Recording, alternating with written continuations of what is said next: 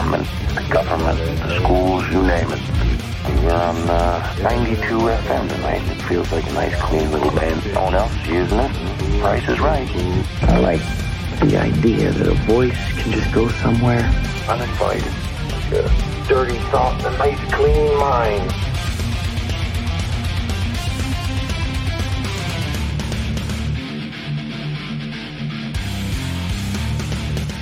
Guess who? It's me again. It's 5 o'clock. Do you care what the mainstream media says?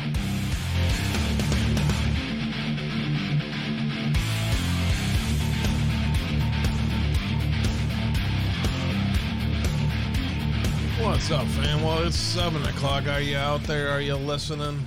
Quick ad, please. Hello, I'm Mike Lindell, and my employees and I want to thank you for your continued support by bringing you the biggest bath sale ever. Get my 6-piece towel sets for the lowest price ever, only $39.96. His and her bathrobes, 50% off. Bath mats for as low as $17.49. And I'm also excited to announce the original My Slippers are back in stock. And now they come in even more colors and wide sizes. They're made with the same great patented technology. And yes, you'll still save $90 a pair. So get the biggest savings ever on bath sheets, bath mats, washcloths, hand towels, bathrobes, slippers, and so much more. So go to MyPillow.com or call the number on your screen. Use your promo code and get deep discounts on all MyPillow bath products, including our 6-piece towel sets. Regular $89.98, now only $39.96. Get all your shopping in while quantities last, so please order now.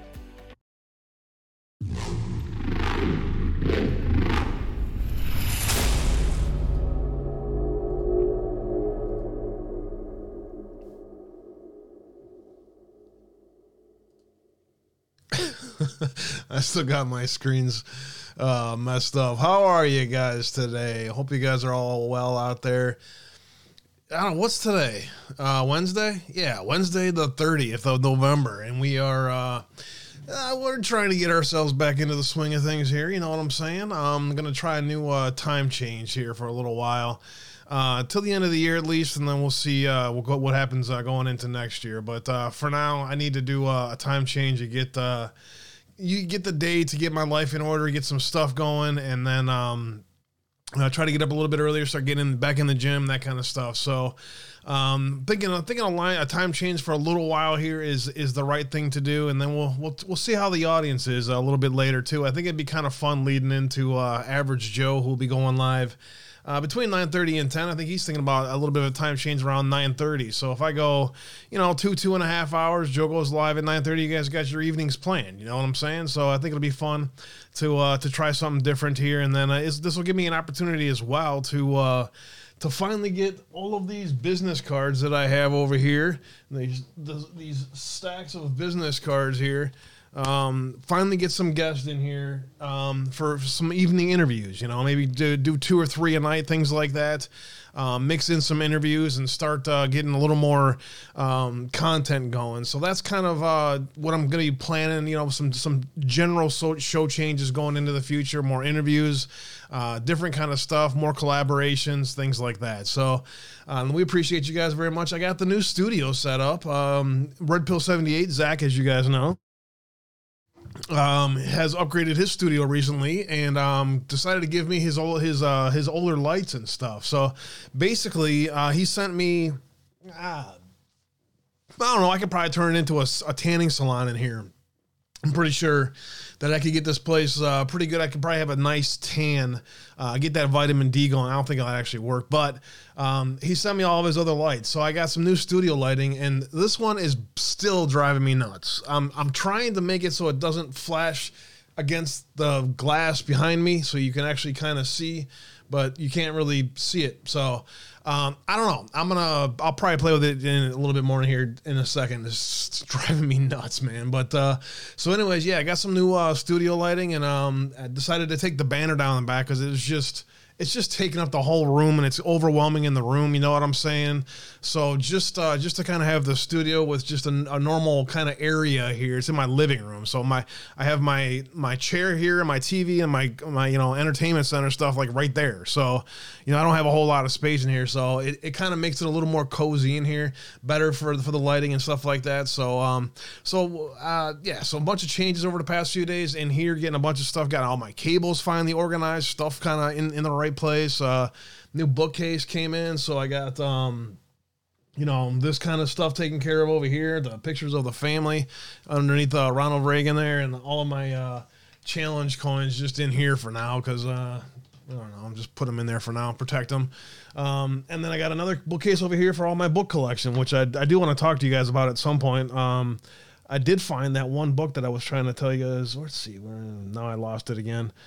Tinker Tailor Soldier Spy is that one book, and then it's in there somewhere. I don't know, but anyways, so between that, I was finally able to, because I got shit laying everywhere. There's nowhere to put anything, right? So just floor space. So finally able to like get some stuff a little more organized in here, and start to throw some more crap away that I'm not going to need anymore. Stuff that I just been keeping forever I don't know why. I freaking hoard shit ridiculously, and it's just time to throw a bunch more stuff away. So I got that stuff going. Finally got my room set up to where I can actually move and breathe in there, because I had a bunch of shit piled up in there, so I got that stuff taken care of. The garage is pretty much cleaned out and ready to go for the winter, because it's winter is right around the corner here. In fact, it's here today. After a decent day yesterday, all that cold front came through, and hello, winter's here till further notice. So I'll see you guys in end of February and March for spring, I guess. So yeah, Zach is a great guy, and he's I know he's got a lot of stuff going on in his life, obviously, with his career and constantly doing content as well. But it was really nice of him to get these lights. I'm going to figure out. I think what I actually want to do is get another tripod, because these are kind of desk mounted, so I don't have a whole lot of room to where I can move that one. So I think if I get a tripod and get that one up high, that's what I'm going to do with it, I think. So that's going to be the plan for it. And then maybe if not, then just change to the other panel light, like over here, and then have just that up high too, so it doesn't reflect against the back behind me. So I'll get another tripod here, and then we'll have it a little more better setup in here as far as the lighting goes. But for now, it's better than it was, right? So thanks, guys, for working your way in here today. I appreciate you all very much. Hopefully the time change will work okay for most of you guys. If you're not able to catch the live show, I understand. You guys have busy lives and a lot going on. That's going to I'm going to miss, some of that same audience, but we'll get a new audience in here, and we'll always catch up with you guys, whenever you guys get a chance as well. So thank you guys very much for all the love, support, and prayers. When you get a moment, bookmark the website if you can. You can always watch the show directly from the website as well. Let me get some business out of the way here, then we'll say hello to you guys, and then I got a lot to talk to you guys about tonight. So a full 2 hours, at least 2.5 good hours of interesting content, stuff that you need to see. So strap up, grab yourself a Arnold Palmer, and relax and hang out and enjoy the show, guys. It's great for you guys to be here today. Thank you very much. The website is uncensoredabe.com. Swing and a missed. We love everyone over there at the Foxhole.app. The website, though, is uncensoredabe.com. Bookmark the website when you guys get time. You can always find the podcast up on there. Podbeam, iHeart, Apple, Google, Spotify. It's on all of them. Just pick one, search Uncensored Abe. You'll be able to find the podcast. We're on episode 357 today. That's crazy when you think about it. There's the link to watch the show directly from the website. You can learn a little bit about me.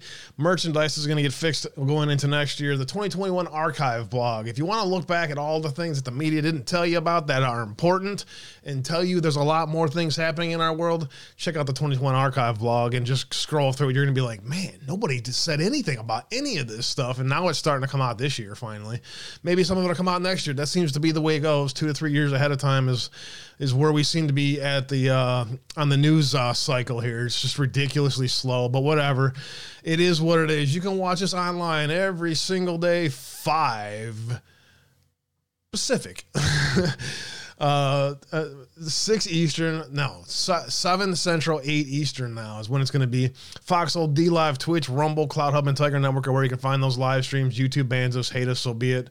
You can always catch the previous 2 shows, always up on the website, as well as the most popular shows you need to see that I still need to change up.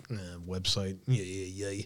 Cash App, PayPal, Patreon, and Buy Me a Coffee. Thank you guys from everyone over there at Buy Me the Coffee. The most recent one, someone yesterday bought me 5 coffees. Have a coffee or 2 for me. I appreciate that. Amy bought me 5 yesterday, as well as PDX Patriot and Anon. You are on the right path. God provides you what you need. Thank you very much to help keep the lights on. The bills are coming through heavy and hard, and with the disruption in the flow of money over this past 2 months, it's it's a little bit scary. But I appreciate your guys' love, support, and prayers. I also appreciate all of you who have purchased something recently from My Pillow. It's I get a lot of you guys are not happy with Mike Lindell and that whole thing, but look, he's helping to support Patriot platforms, and you can help get yourself some cool stuff, knock some Christmas stuff off the list, and you can help streamers like me help pay the bills. Mike pays one of my bills every single month, and he'll be paying my cell phone bill this month. So I mean, we appreciate you guys very much for all you do to help support the show in any kind of way. You can knock somebody off your Christmas list, get yourself some cool stuff, and help support the show at the same time. Facebook, True Social Gambling, at the very top of the website. My email is currently not working because I didn't realize that I didn't after I had to update the website and repay for the new subscription to the website, I didn't update the email address. So I'll try to knock that out tonight or tomorrow, and the email address will be back on again. So if you've been trying to email me, I apologize for that. I'll get that fixed tonight. The P.O. Box, though, is at the very bottom. I got to go check that tomorrow. I hear Rise sent me some cool stuff. I'm looking forward to checking that out for sure. So thank you all very much for being over there, and I want to welcome you all into the show today. I expect you to have 1 or 2 from me. Excellent. Yes. I look forward to that. Hey, so what's let me pause the stream here real quick and welcome everybody into the show. I missed Knock My Socks Off and Bitch Tori. I think we're first in the house. Thanks guys for being here. Much love. Dude Man's in the house. Semper Fi, brother. Good to see you, Drew. Hope all is well, my friend. God bless you. Knock My Socks Off. Stephanie in the house. Thank you for the shades. I appreciate that. And Tori with the shades as well. Get the party started. Golden Lady with some more shades on me. Thank you again for the fleet earlier. God bless you. Much love. T Webb's in the house. God bless you. Good to see you out there. Tennessee 10 looking great. I'm getting there, man. It was a rough holiday. It was a very rough holiday. I miss my kids and grandkids immensely, and it is just wearing hard on me. And the fact that they think what they think of me compared to what you guys think of me is just it's a hard dichotomy to mix with. And then I'm not perfect, right? I've made my share of mistakes in life, but it's just very difficult to not be able to spend time with the kids and grandkids and have them be led by not necessarily exactly the whole truth, but it is what it is. Joe with the shades, thank you, brother. White Hat in the house, thank you for the continued prayers, man. I appreciate that. Prayers out to you as well, and I look forward to your next stream as well, brother. I appreciate you very much, and thanks for just the general prayers from your stream. I've been enjoying spending the time with you, man, because I don't take enough time myself, to dig myself into the Bible and stuff. I've got some stuff ready for today that I'm going to try to make sure that I get into. I'm going to go through the Chosen. This is like a show by show guide of each one of the 40 days with Jesus. And I was thinking about just going to read the last 20, 30 days, 31 days going into December. So trying to get myself to do that more, but because of people like you, man, and Amy Jo and a bunch of others that bring prayer and church to us, I appreciate it very much, White Hat. God bless you, brother. I hope all is well. And I'm praying for you and the kids as well, man. JC Bird dropping some shades on me. Much love. Dude, man, in the house. I find it. What's good, brother? How you liking that sticker that J Bell made for me? She's been doing a great job on the stickers in general. I find it, brother. Good to see you out there, man. I hope all is well. Let's see. I missed. Yeah, thanks for getting the links out there. Knock my socks off. That's the problem with the time change is, not having the mods and stuff. So I got to remind myself to drop those links out there. I appreciate that. I can mod you if Knock My Socks Off if you're pretty sure that you'll be here. If you want to just help me get those links out there, that would be very helpful. Trust me, when it comes to missing the kids, kills me every day. I know yours is in Africa, Alaska, right? I think that's correct. Yeah, but it's a little different situation it just sucks, man. It hit me hard, and I just fell into deep depression. I was worried for a while there, because sometimes when I get that bad, I can get real bad. But I've just been praying a lot, man, and your guys' prayers and just you guys helping me through it, honestly. It's very difficult to have people spread stuff about you that's not necessarily true, man. And it sucks, man. Belushi, what's good? Average Joe, Drew, much love, guys. Joe, what time are you thinking tonight? You thinking go a little bit early tonight, or are you thinking stick to a 10? But I'm thinking either way, I'll probably go till about 9:30. I got lots to get to today. The Twitch crowd, what's going on with my Twitch? Did I miss? Is everybody gone on Twitch? Did y'all just say screw you, I'm out of here? What the hell happened to my reset to default? What the heck? Yeah, I don't know if Twitch is good to go or what's going on over here. What's up, Twitch? All right, D-Live's going. And I got Rumble going over here as well, so you guys should be good to go. I don't know. It looks like Twitch might be having issues. Let's see here. Hold on.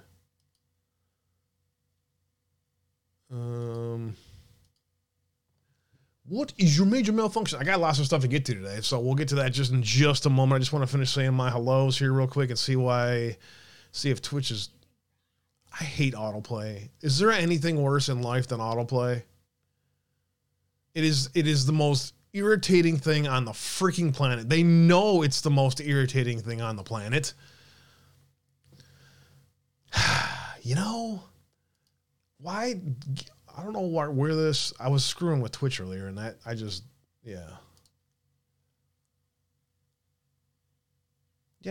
says it's excellent. I don't know. Most of the Twitch crowd's usually an earlier crowd anyway, and they probably have other stuff going on today, but fine, whatever. What's up, Belushi? How you been, bro? Washington, Nevada. Gotcha. Yeah. In the meantime, man, it's just fucking ridiculous, dude. It really fucking is, man. Anyways. First things first. I am a huge fan of Fleetwood Mac. And breaking news, just a little breaking news, or at least I saw it just before we went live here today. Christine McVie, the keyboardist and the singer for Fleetwood Mac, died today at 79 years old. With a long established career as a great musician and a singer and a songwriter. One of my favorites, speaking of, one of my favorites...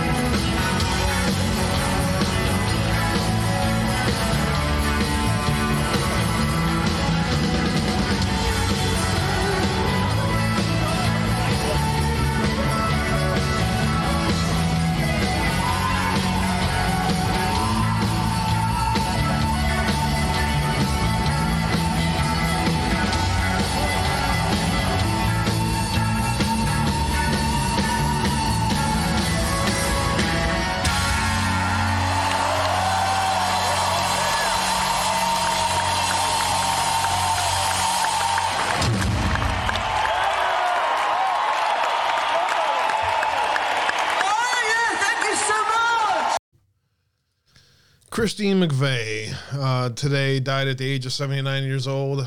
They did not announce a cause to death, but short illness, they say, 79 years old. And a great life lived by a great artist and somebody who I always had a lot of respect for. I am noticing for all of you out there that may be out there, Belush and other people, whenever I do anything with stickers or start messing around with Foxhole and I'm trying to play a video, it interferes with it.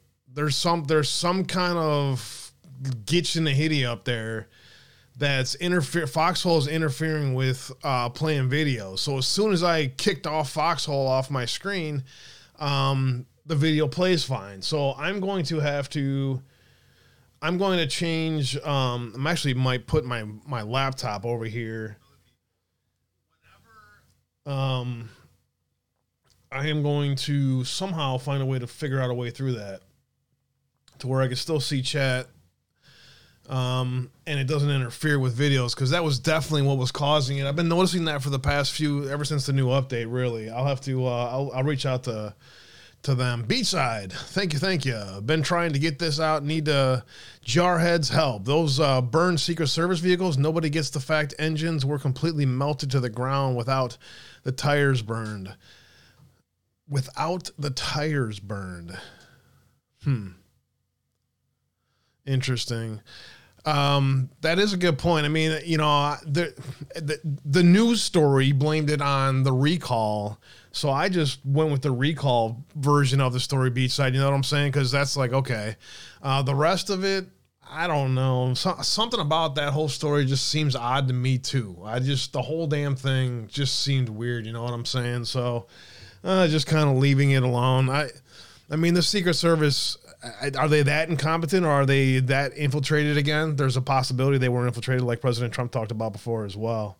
Let Matt know it's taking too much internet. Yeah, that's got to be what it is. I have a 1 gig connection here though, so it's something else that's hitching the giddy up there. Who cares? Thanks for the 145 gold pills, brother. Hope all is well. I appreciate that. This sucks though, because now I can't really. I don't know. All right. So, anyways, rest in peace, Christine McVeigh. Let me keep it moving here today. 10 ways to make soccer watchable. Have you guys watched any of the soccer? Oh, it is just the stupidest freaking sport ever. It's great for kids. I think every kid, as soon as they're able to, should play soccer. And then when they grow up, pick whatever sport they like the most. You know, when they get into junior high and high school or whatever. But as a young age, soccer is a great sport. But as a professional sport, it literally is probably the most unwatchable garbage sport in the history of sports. I watched part of the Iran-US game the other day. It's freaking pathetic, dude. Like, this dude, like, trips over himself. You know what I'm saying? Like, he didn't even get tripped. He just kind of tripped over himself. And he acts like somebody kicked his shit and broke his leg in half and shit. And he's over there rolling around and crying like a little girl and shit. You know, trying to draw a penalty and shit. There's more garbage acting that goes on in soccer than any other sport. It's just the most pathetic thing ever. They should literally just red card everybody who does that crap. If you get up and are able to walk off like all of a sudden and after you're faking an injury, they should just get kicked off the field. It's freaking pathetic. But anyways, everyone agrees soccer is boring and America needs to fix it. But how? Here are 10 simple ways to make soccer interesting, since the rest of the planet apparently remains intent on making us watch it every 4 years. Goalies must be double amputees. No more scoreless draws. Any 2 limbs will do. Supply 1 enforcer on each team with a taser. Finally, the guy thrashing on the ground won't be faking. Add quicksand so that anyone who takes too long on a free kick gets sucked in. Move or die. Have a drunk hobo decide when each half starts and ends. Bound to be more sensible than whatever the current system is. In the event of a tie, the coaches must have a duel at midfield. If it ends in a tie, it's not a sport. If players pass the ball 10 times without shooting, the ball detonates. That'd put a stop to this asinine backwards passing once and for all. Release an enraged bull onto the field if things get boring. Moppy steps up to take a free kick, and oh my gracious, he just got gored in the liver.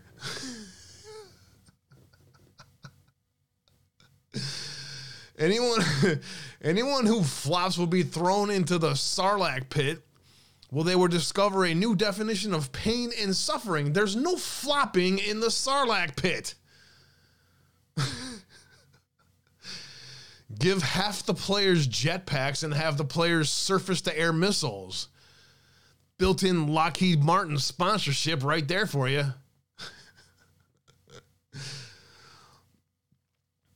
Instead of kicking a round ball towards a goal, players will carry or throw a more oblong ball towards a kind of end zone.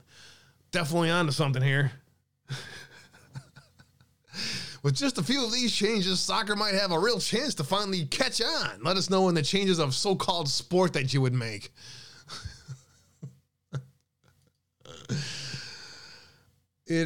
I have no idea why the rest of the world is so obsessed with this garbage sport, man. It's just, I don't get it at all. Ay, ay, ay. 2 different ISPs, that's an option, I suppose.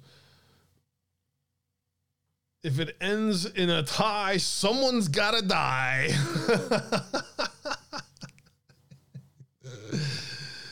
Literally, dude's like crying. He's falling on the ground. He's screaming. He's echoing through the whole fucking stadium. And the refs over there looking at him like, and so the American dude like finally turns around like after like 2 minutes of this, walks over to him. Come on, dude, get up. And then he walks off the field and comes back on a couple minutes later.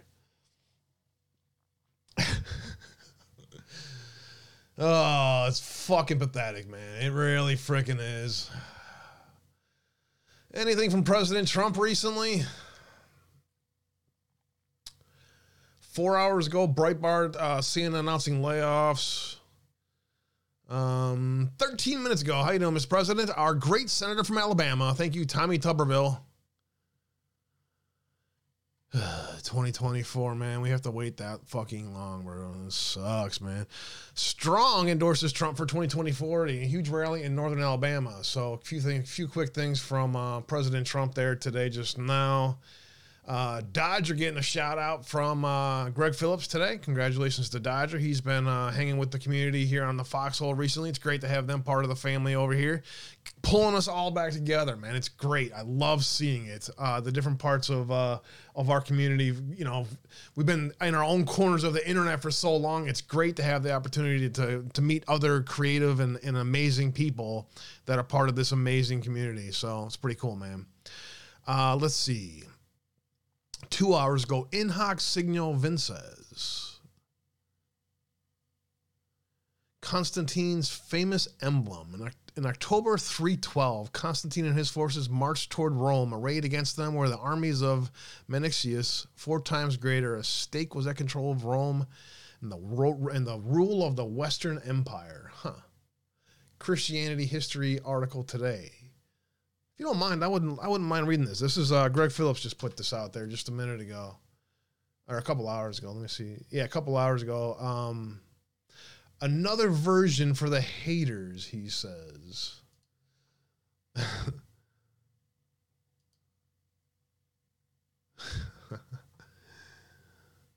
Huh.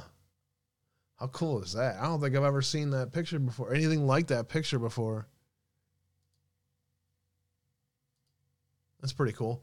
And then here's the article. The Shiro symbol he adopted is now displayed in churches throughout the world. I think he's probably just trolling somebody here, but I want to read it anyway. In October 312. That's better. Now I can actually read it. In October 312, Constantine and his forces marched towards Rome. Arrayed against them were the armies of Maxentius, 4 times greater. At stake was control of Rome, and sole rule of the Western Empire. Yeah, this foxhole thing is not. I can't see you guys all the way over here. According to Christian historian Eusebius, the troubled Constantine sought help in prayer to his father's God. Constantine then had a vision of a cross of light embezzled against the sun and saw the words "In hoc signo vinces." In this sign you will win. In hoc signo vinces. In this sign you will win. Constantine ordered the monogram of Christ to be painted on his soldiers' shields. When he later engaged Manixius, Constantine won a divisive victory. What was this emblem? Where did it originate? Historian David F. Wright offers this brief history. A military standard or ensign carried by the Roman legions were normally a metal pole surmounted by a figure of an eagle and often bearing other decorative features. The name labarum, the word of disputed origin, perhaps Celtic, may already have designated such a standard, but it became the distinctive name of the form Constantine gave it.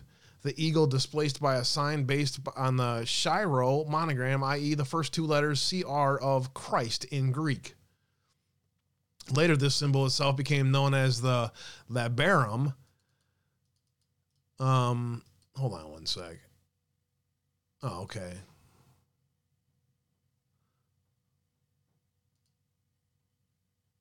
So that's the one that we're looking. That's the symbol that we're talking about. Okay.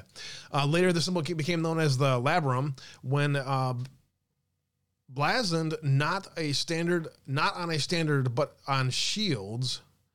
Even when blazoned not on a standard but on shields or helmets, the emblem was thought of in incorporating a cross. Antecedents for a Shiro monogram have sometime been suggested. What matters, however, is that Constantine incontrovertibly adopted it as a token of his Christian allegiance. Accounts of Constantine's later military campaigns show him using a labarum as a kind of talisman against his enemies. This is one illustration of what modern Christians might describe as a superstitious character of his Christianity. Interesting. Very, very interesting, Mr. Phillips.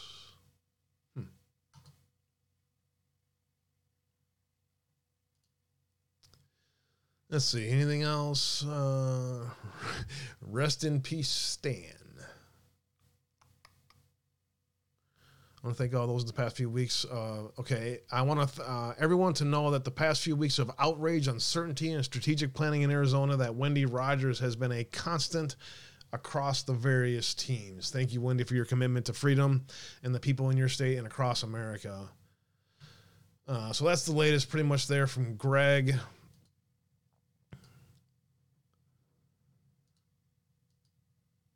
Jack, you got anything new out there? I always check in with Jack every day just to see what he's got going on. I got a couple from them. All right. Let's see. Shall we keep moving? Hold on. I got to fix this.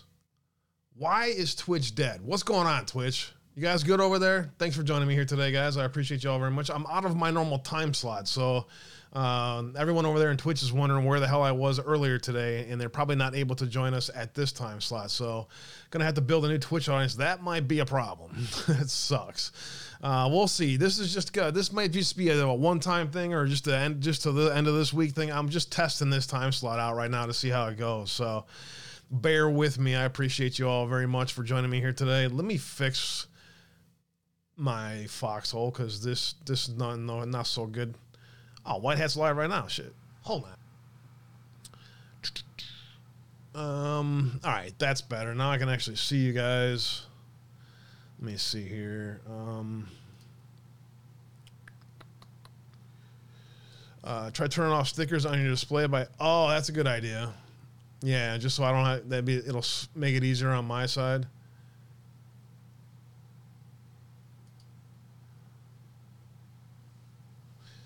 Yeah, that's probably a good idea. All right. Where is my Rumble? I lost Rumble. It's poof gone out of here.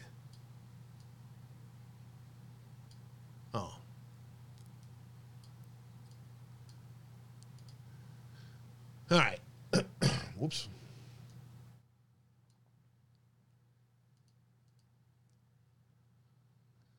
All right, let me check in with you guys in chat. Since I missed a bunch of your guys' comments here, let me just catch up with you guys, and then we'll get to QAnon.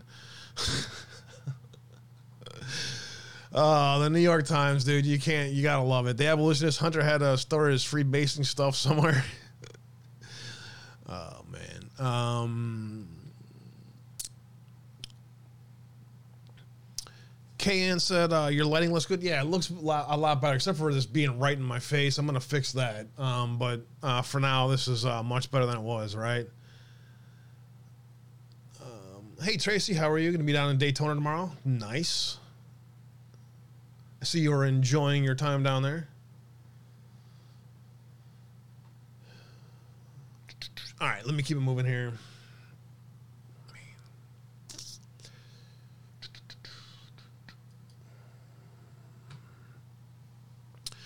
New York Times claims Balenciaga peddle scandal is a QAnon conspiracy theory. Yeah, of course they did. In the wake of an ongoing Balenciaga pedophilia propaganda scandal, the New York Times produced a piece on Tuesday that essentially claimed the entire thing is some sort of QAnon conspiracy theory. Because when in doubt, why not? In a report, the Times suggested that only the likes of QAnon, Tucker Carlson, and the New York Post and Fox News are spreading the idea that a luxury fashion brand condones child exploitation. Yeah, well, you guys have probably already seen the videos out there. I'm not freaking playing it again. But does it surprise anyone out there? The piece states they ignited a firestorm that traveled from the internet to Fox News, fueled by allegations that Balenciaga condoned child exploitation. The controversy has become one of the most explicit collisions of internet culture, politics, fashion, and conspiracy theories to date. Oh my God. You gotta love these people. They at least keep trying. You know what I'm saying? They'll at least, whatever they gotta do on that angle, they'll just keep labeling everything that you shouldn't, they don't want you to know anything about. They'll just, tell you, don't, whatever you do, don't look over there at that stuff. Whatever you do. Look, I am not a conspiracy theory person, but when you start to see the evidence that you've got the U.S. government from a federal whistleblower that is telling you that, hey, we're essentially turning these kids over, the sex trafficking is out of control. And I've been on the southern border and built part of the wall right where they brought them across to stop it.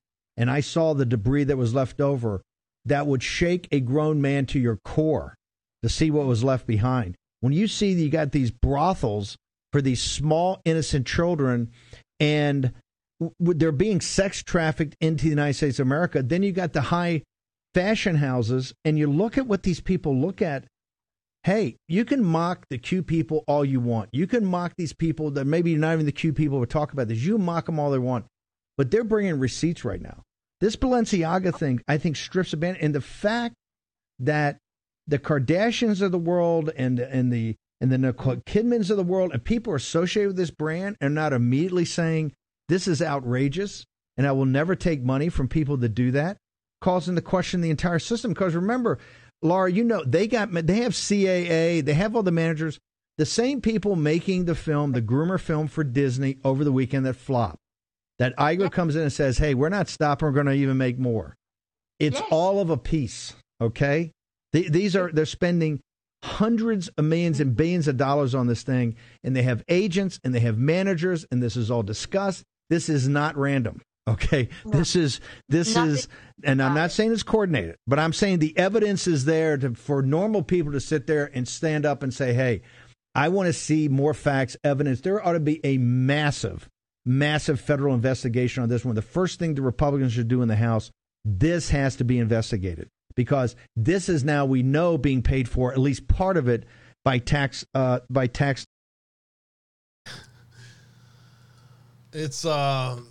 It's amazing to watch all of this. This is not an accident. The timing of all of this, the way this is all coming out, You gotta love it, dude. You know, and it's catching national headlines. You know what I'm saying? It's not like this stuff isn't going anywhere, like it used to. You know, remember, but like, let's see, the Victoria's Secret whole thing. You know, you would have thought that story when we found all that stuff out with Lex Wexner and all that shit, that would have just been a huge story, right? It would have gone worldwide. Well, Balenciaga is. It is going worldwide to the point where they got to blame their usual. Somebody find me a QAnon guy. Let me blame this on them, or let me just label this as that, right? Oh man. So I've been hanging out with you know, a lot of the foxhole that I don't normally get a chance, just kind of lurking other places, and with Sean and Hugh White memes and Dodger and all those guys, and the Fallen One, and Jay Bell's been back streaming again some, and so I've been hanging out with a bunch of those guys, and Hugh White, or not just kind of lurking in it, you know what I'm saying, just checking out what the kind of content they got going on out there. A lot of interesting stuff, so many very extremely intelligent people on the foxhole. That's the collective intelligence of people who stream on the foxhole has got to be up there. It's got to be. I would love to see the percentile, because there are some extremely smart, talented, you know, artistic, talented people on the foxhole. If you guys haven't checked it out yet, you got to make an account. Go to pill.net, make an account, and just lurk all the different streams. You'll love it. There's a great community. It's the best platform out there. It really is. Hugh White memes was watching this video from, I think it's from the Netherlands. I don't know, and I don't know anything about it, but it was extremely interesting. So I just wanted to share the link out there with you guys. Tell you guys to check it out if you're looking for something different to watch. And you know, I don't know the sourcing on it. I don't know anything about it. So just take it, you know. It was very interesting though. So I'll just put it that way. So here, grab that link if you want, and check it out when you get time. I was trying to watch the trailer on this stupid thing, but it wasn't. Hold on, let me try this maybe.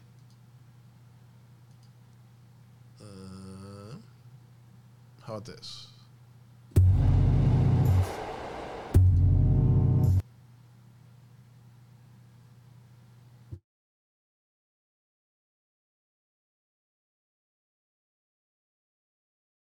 Yeah. I think everyone can see at this point The unfolding quest for a digital ID. the unfolding quest for digital ID. So anyways, it was very interesting, and I'm having, again, just not cooperating. I have stickers turned off now, and it's still not. But anyways, check that out when you get time. I'm going to watch that this weekend. So thought you guys might want to find something different too. Hey, Ohio Patriot, thanks for the cookie. I appreciate that. Did I miss any others out there? Who cares with 145 gold pills? Thank you. As always, my friend, appreciate you very much. Thank you. Fire injures 9 aboard of U.S. aircraft carrier. This came to us today from Insider Paper. A fire broke out aboard a U.S. aircraft carrier off the coast of California, injuring 9 soldiers before it was extinguished, the Navy said on Wednesday. On the morning of November 29th, there was a fire aboard a Nimitz-class aircraft carrier USS Abraham Lincoln, the Navy said in a statement. It was quickly identified and extinguished through the crew's firefighting efforts. 9 sailors aboard reported to have suffered minor injuries and have been treated aboard the ship. So the incident is under investigation. This fire comes about 2.5 years after a major blaze on the USS Bonhomme Richard, when a freaking radical Islamic terrorist started a fire on the USS Bonhomme Richard, if you guys remember that. Pretty sure that was correct. If I'm not, if I'm mistaken, let me know, but pretty sure that was a radical Muslim that ended up starting that fire. So anyways, that coming to us today from the USS Abraham Lincoln. I'll keep an eye on any kind of reports like that out there for you guys every day.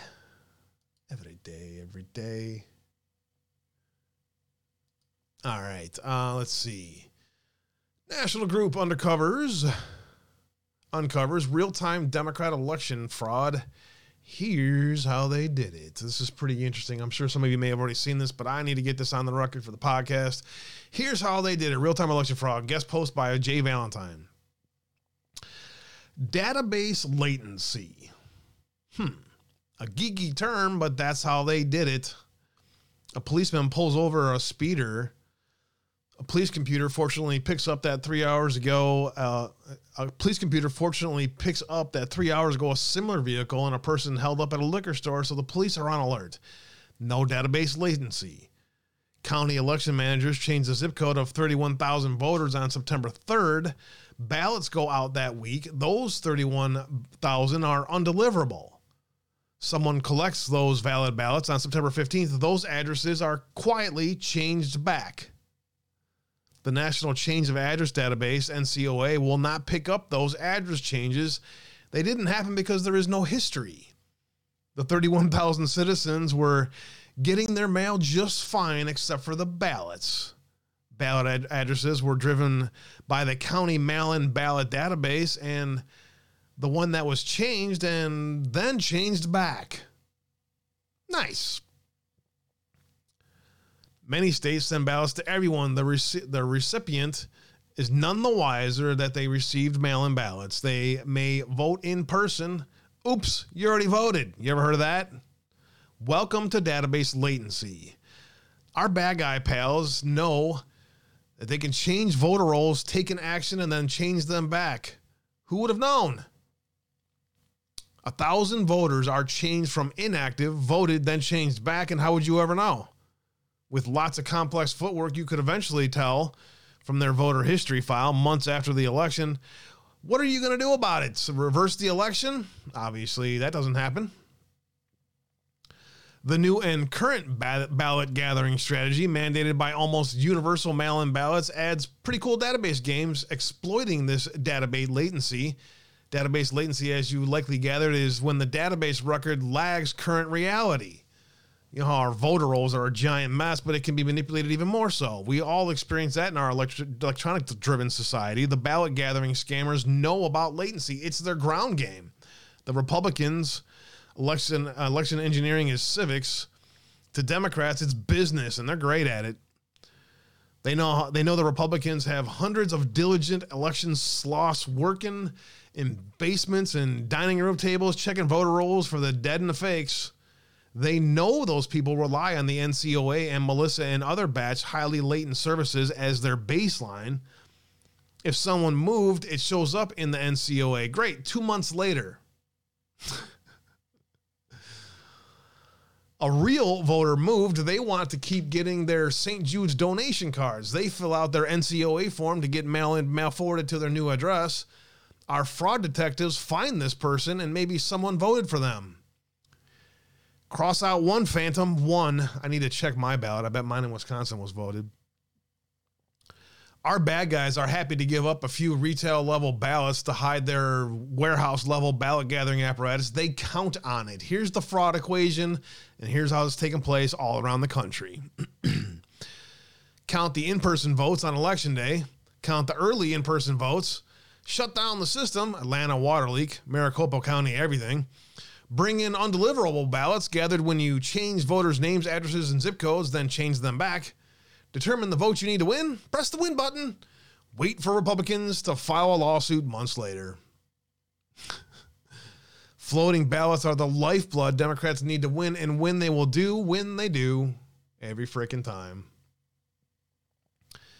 Ballot gatherers know Republicans use dumb technology, relational databases, SQL, NCOA, Melissa, all non-real-time, highly latent systems. Bad guys are happy to watch Republicans waste time finding ones and twos while the real action takes place by the thousands. Invisible to these batch latency-prone systems, the RNC helps with its antiquated big data system, equally invisible to anything that happens within a month. Want to run for office? It's uglier.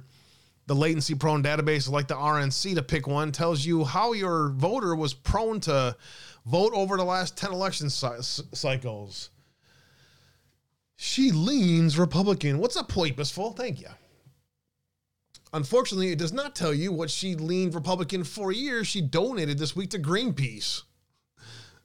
Your Democrat opponent knows that. She is in real time. You aren't at the RNC. That's exactly example of what's happening.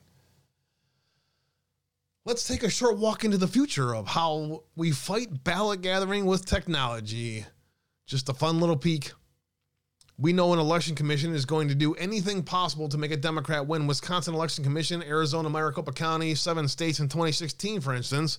Rather than wasting time on batch NCOA, we get a daily copy of the election roll. Ouch, that's expensive. The list in Wisconsin is $12,000.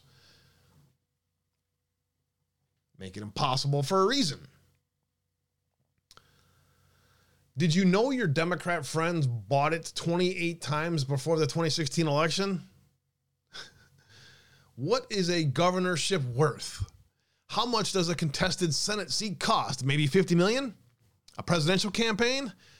Why would anybody spend $50 million on a Senate seat and let their own side own the election rolls?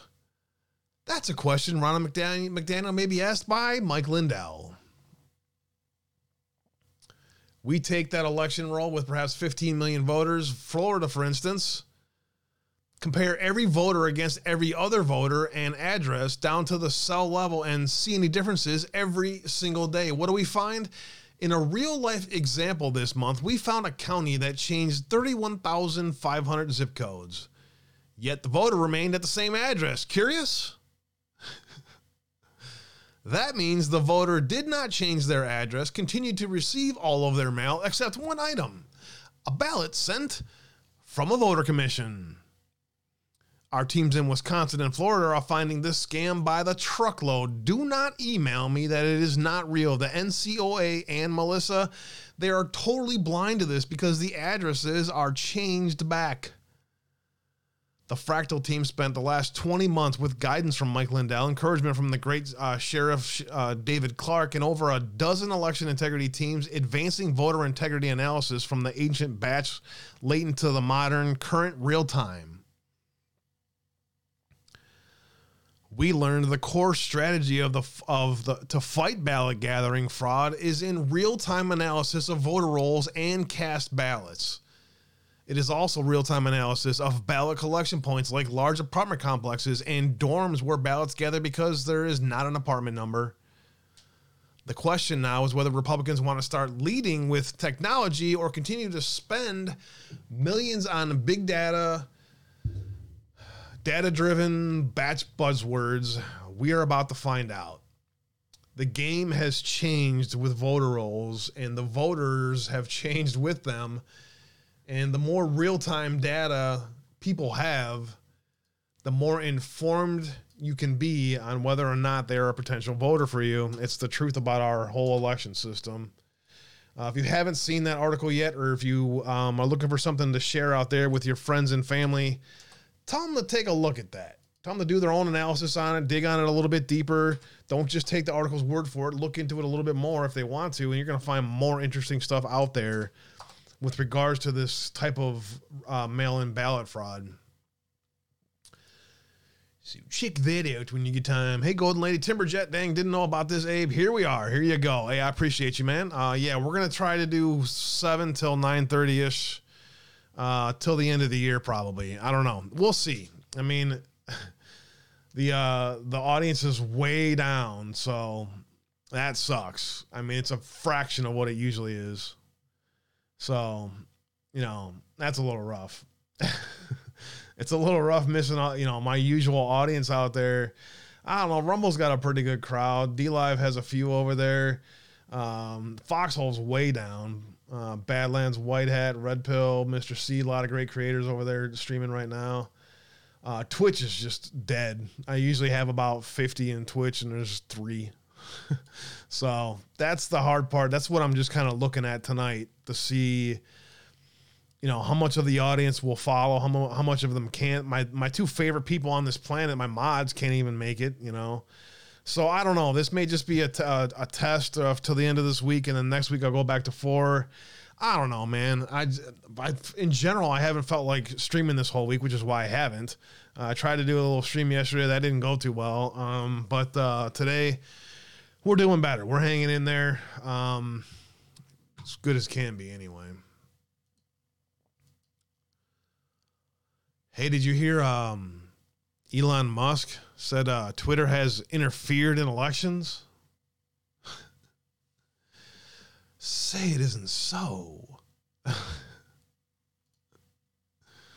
No, it can't be. Well, if Twitter interfered in elections, shouldn't we redo the election? That's what I think. Can we get a do-over?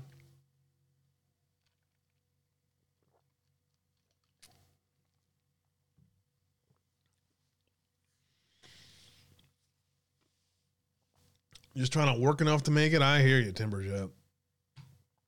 I hear you.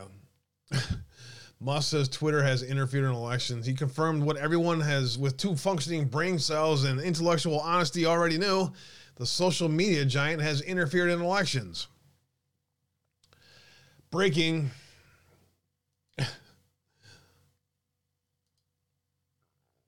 General Flynn had an interview. Hey, Michelle. General Flynn had an interview about Arizona. We're going to talk a little bit about Arizona here.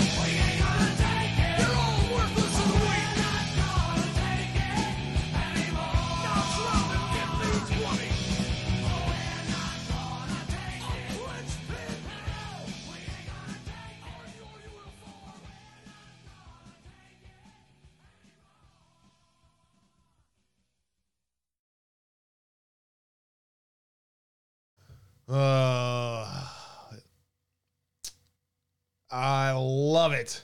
December 6th, we the people are calling for a revolt. Shut it all down. Hell yeah. That is a great idea.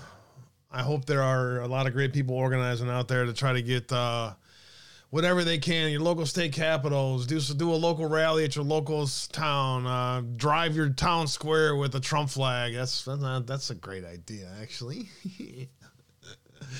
Stuff like that. Do what you can on December 6th. When is the 6th? The 6th is next Tuesday. So there you go.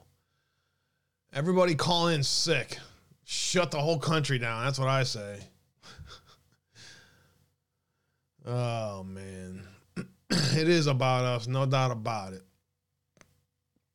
No doubt about it. What's good, Rumble? Hey, Nana. Found it on Rumble, Michelle. Gotcha. Thanks for joining us today. Rumble crowd's working their way in here today now. Thanks, guys. Gotta love Bigfoot. Hey, Catherine. How are you? Hope all is well. Fucking Sasquatch. Oh, man.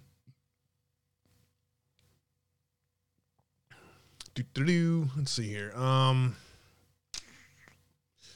I wanted to see if there's anything new breaking right now. Let me see here.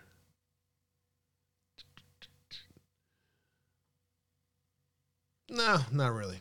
I keep it moving then. Thanks, guys, for being here. I appreciate y'all. Sean, Joe, Golden Lady, Plate was full. Ohio Patriot, who cares? Thanks for the gold pills today, guys. I appreciate you guys very much. Much love. All right. What else do I have? Let me keep moving.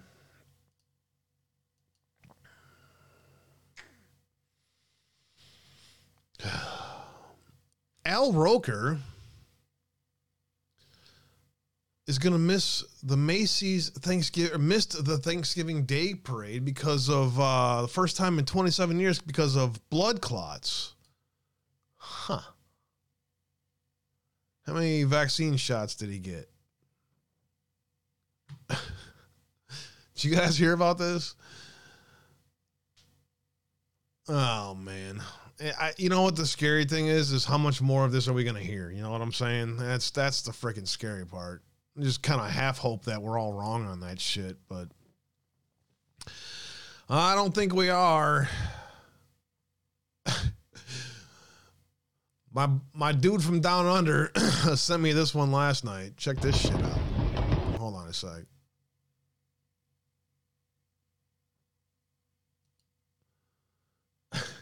Check this shit out.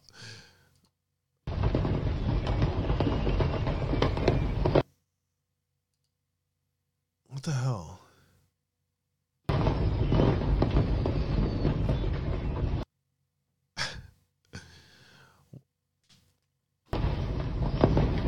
A car just drove in to the fireworks store, and it is. A car drove into the fireworks store.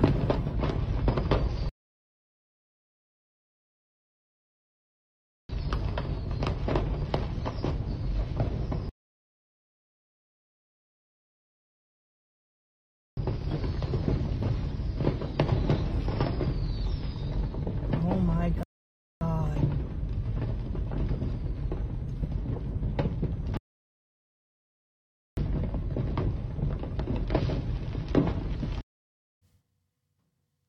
Crazy, right? A car drove into the fireworks store. And the only way I could get that video to play is if I pause chat too. So anyways, that's just crazy, right? Then there was this. I did see this video. I think Joe may have even played this. This dude lived. I asked many of the doctors.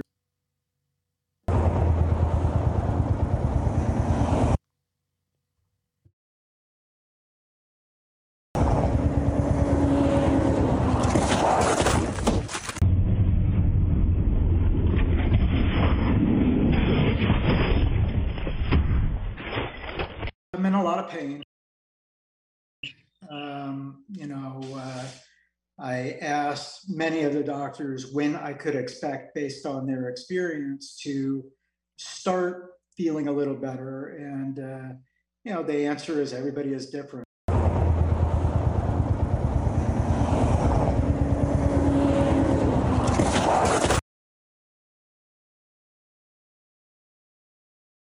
Can you imagine just sitting there? No, I didn't say stickers, bro. I said if I pause the chat, then the video plays. It's something with the foxhole. Something in the foxhole it's taking up too much of the system or something. I don't know.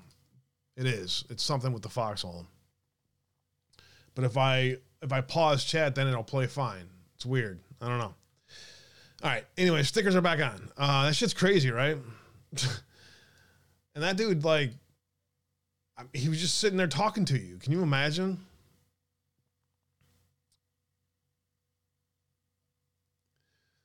Is Rumble working for you guys over there? Everything okay over there on Rumble? Should be good to go. Oh, thanks for giving out the subs. I appreciate that, Catherine. God bless you. Thank you.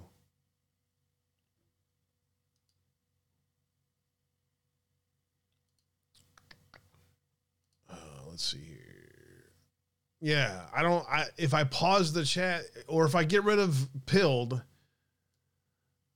then everything works fine. But as soon as I have everything going over here, it's fucking with shit. I don't know.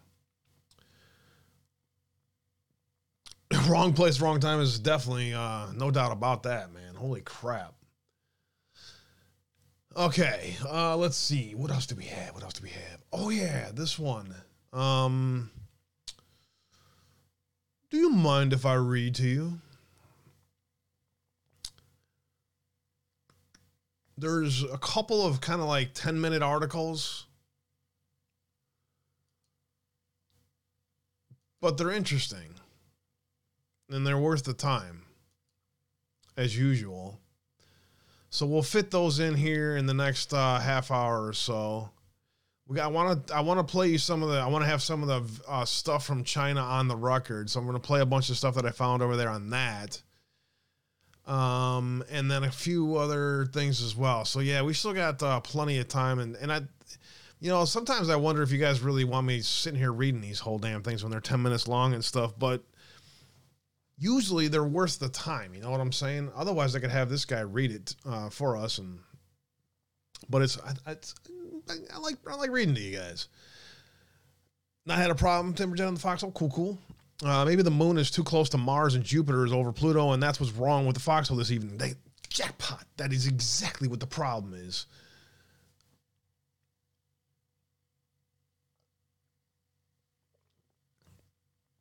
It could be Uranus.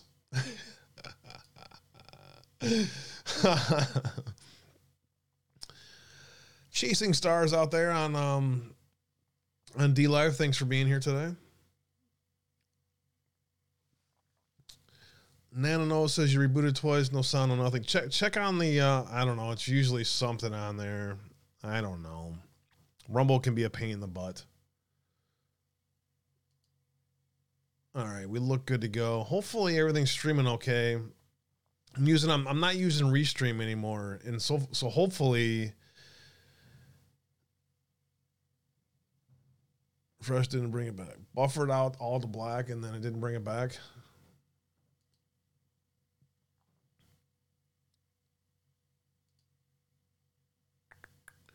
You guys good over there? Can I get a 5x5? Everything going okay? Because I'm using Tiger Network, so I'm hoping that it's working okay, trying to get it out to all the different platforms.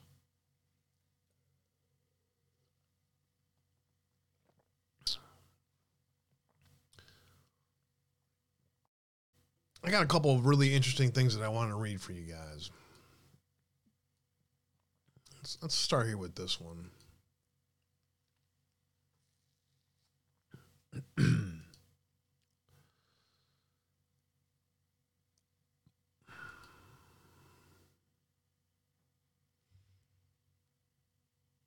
You guys having problems out there?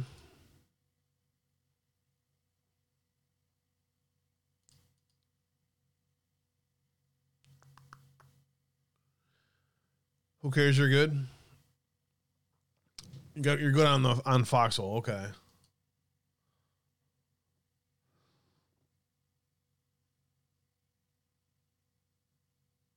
Thanks for being here, Chasing Stars.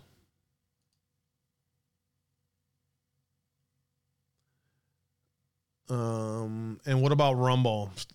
You guys good over there on Rumble?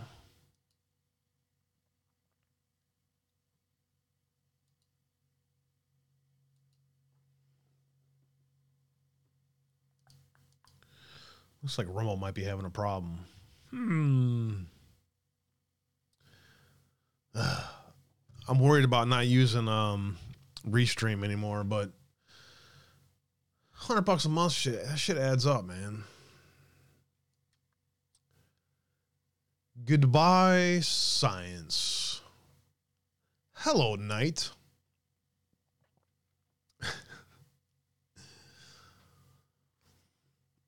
It's no longer enough to censor or cancel whistleblowers or dissenters. They must also be punished. Enter the COP27 and the climate change reparations. Do you remember? Oh, this comes to us from, who wrote this? Max Dublin in today's American Spectator. Do you remember back when you were in school and your math or science teacher gave a test in class in which you were asked to solve a problem or two, and you were explicitly admonished to show your work? The reasons for this admonition are self-evident. First, obviously, to prevent cheating. It might be possible for one student to copy the final answer over the shoulder of another, but if the cheater tried to copy the entire step-by-step process, he was likely to get caught doing so by the wary eye of a teacher. Secondarily, by showing her work, the student demonstrated that she really understood the problem and how to solve it. When I was a graduate student in the 1970s, there were many climate scientists who predicted that we were heading into an ice age. Global cooling was the trend back then. One of the other junior members of my senior common room was a graduate student and a tutor in physics. We often talked about our work. As it happened, he was part of the consortium of researchers at Harvard, Columbia, Stanford, Caltech, who were trying to model the oceans, in part to determine their effect on the climate. His part of that research was his dissertation topic. In the end, however, one day he announced to me that with all of their collective brain power, these scientists concluded that the matter was too complex and that it couldn't be done.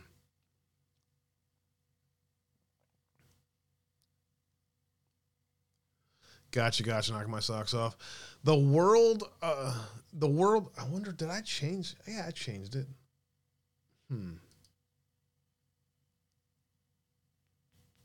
Yeah, I changed Rumble to the new slot. It should be working. All right. The world of science, it was different back then. But then it was all right for scientists to admit, at least for the time being, that they couldn't understand something or that they were mistaken about something. Imagine that. It was not uncommon at conferences for a scientist, when making a presentation, to show humility or self-doubt. Back then, it was even all right for a scientist, upon further reflection, to repudiate his original idea, to admit that she had gotten something wrong. In fact, it was necessary as part of the scientific method. Young physicists, such as my fellow tutor, took pride and intellectual delight, actually, in pointing out that Richard Feynman, a Nobel laureate and eminent physicist of the time, loved to declare that to his students that whenever he thought he had discovered something, he would promptly try his best to prove himself wrong. And at conferences and in journals, it was considered to be the proper job of other scientists to try to test this new finding or theory or idea to see whether it held up to scrutiny.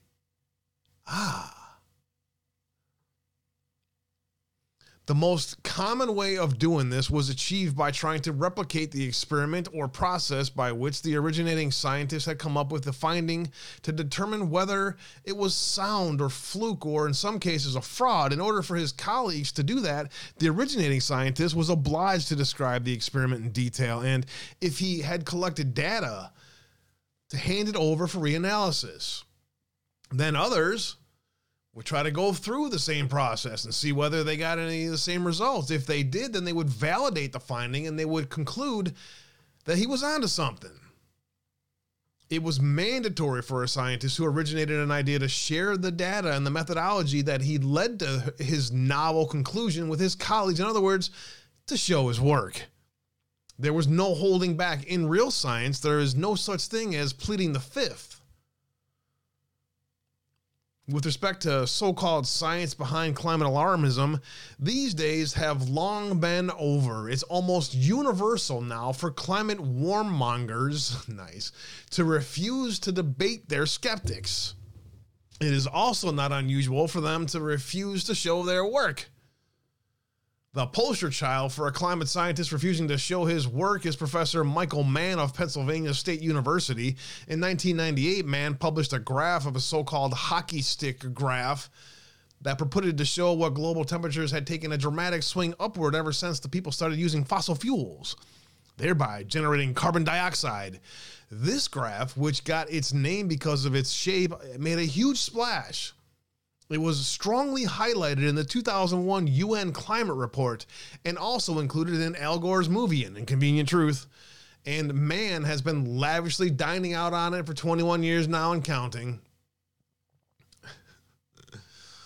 The simple standard for showing your work that used to be demanded of school children no longer applies to today's credentialed experts. Why should it? The green religion does not care about persuasion anymore. As it turns out, however, the graph does not hold up to scrutiny. When it was criticized as such, instead of debating his critics and defending his work, Mann decided to sue him.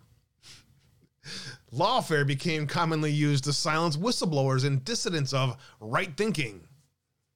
Mann seems to like suing. He has a suit for libel ongoing for 10 years against journalist Mark Stein, who edited a book of essays by climate alarm skeptics and wrote a critical article on the subject in the National Review. He also sued the climate scientist Tim Ball of the University of Winnipeg in a court in British Columbia, but that suit was concluded with Mann losing. A real court of law, different from the court of public opinion insofar, is the former one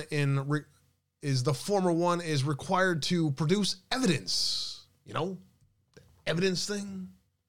We don't do that anymore. Ball's attorney, with the concurrence of the presiding judge, kept requesting that Mann show the data behind the hockey stick, but he refused to show the court. Finally, the judge gave up, ruled that Mann's lawsuit was frivolous, dismissed it, as in the custom in Canada, ordered Mann to pay Ball's attorney fees. But Mann has refused to do so, possibly thinking that it would be difficult to enforce the court order across the border. Ball died last September, almost broke because of litigation costs, and a GoFundMe page was set up to help pay for his funeral costs. Meanwhile, Mann keeps getting lucrative contracts and awards in promoting his work. For 50 years now, the climate doomsayers have been predicting that all sorts of different climate change disasters would occur by such and such a time. Everyone knows about Gore's predictions, which have never materialized. But Gore's not a scientist. He's the world's foreknown meathead. But James Hansen of NASA, another of the climate alarmists' favorite prophets of doom, is indeed a scientist. Quote, and none of his predictions have come true either. The polar ice caps have not melted. The number of polar bears has actually increased rather than decreasing. The Great Barrier Reef has not disappeared. Its size ebbs and flows as it always has. It's still going strong. The West Side Highway in New York is not underwater, and so forth. The false prophets of climate apocalypse have a perfect record of always getting their dramatic predictions wrong. But the ability to predict natural phenomena is one of the pillars of sound science. As Feynman has written, quote, it does not matter who you are or how smart you are or the title you have or how many of you there are or certainty of how many of your papers your site is published. If your prediction is wrong, then your hypothesis is wrong. Period. Just lie to me. Actually, just keep lying to me. I prefer to be lied to. But the climate scientists always give themselves a pass when their predictions fail to materialize. Of course, they have also tried other methods to persuade people to come on board with the climate apocalypse thing. By now, we are well familiar with the fact that all natural disasters without any hard evidence are attributed to climate change. Hurricanes, tornadoes, forest fires, and earthquakes have always been with us, but if you look at the time frame of 100 years, they have not increased in either frequency or intensity. All of this evidence is supposed to be persuasive, but it's finally grown old. The increasing numbers of people are no longer persuaded. Notably, there is one method of persuasion that the climate doomsayers with all the billions of dollars at their disposal have tried, and it proves that they don't really believe their own propaganda. They are so sure that their favored combination of wind and solar backed up by batteries is cheaper and just as reliable as fossil fuel generated energy, then why haven't they tried to test this claim in a real-life experiment? A demonstration project. Historically, the pilot or demonstration project has often been used to try out a new policy before implementing it on a full-scale society. When Thomas Edison proposed setting up commercial power stations so that people could run the electric lights and phonographs that he had invented, he set up 2 demonstration projects, first one in London and another one in New York City, to show the feasibility and practicality of doing so. They were both successful, economically sound, and reliable, and as the saying goes, the rest is history.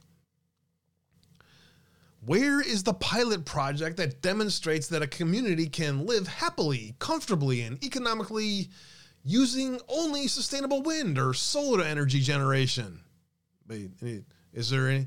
Not yet, but they're coming.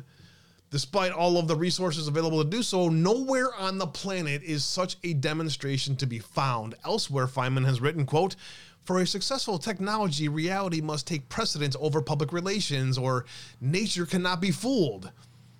The greenies claim that they love Earth, so why are they trying to fool nature?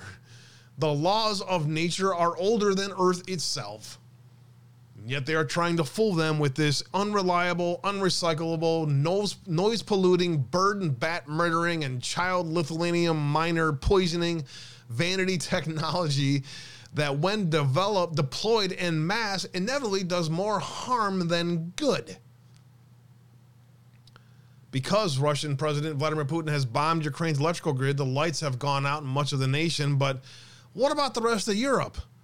No one is bombing it. In Europe, they have already started turning down the thermostats because of the lack of reliable energy, because they've been banning fracking and shutting down coal-fired and even nuclear-powered stations. This was going to happen anyway, even before the advent of the war in Ukraine, which has only accelerated the process.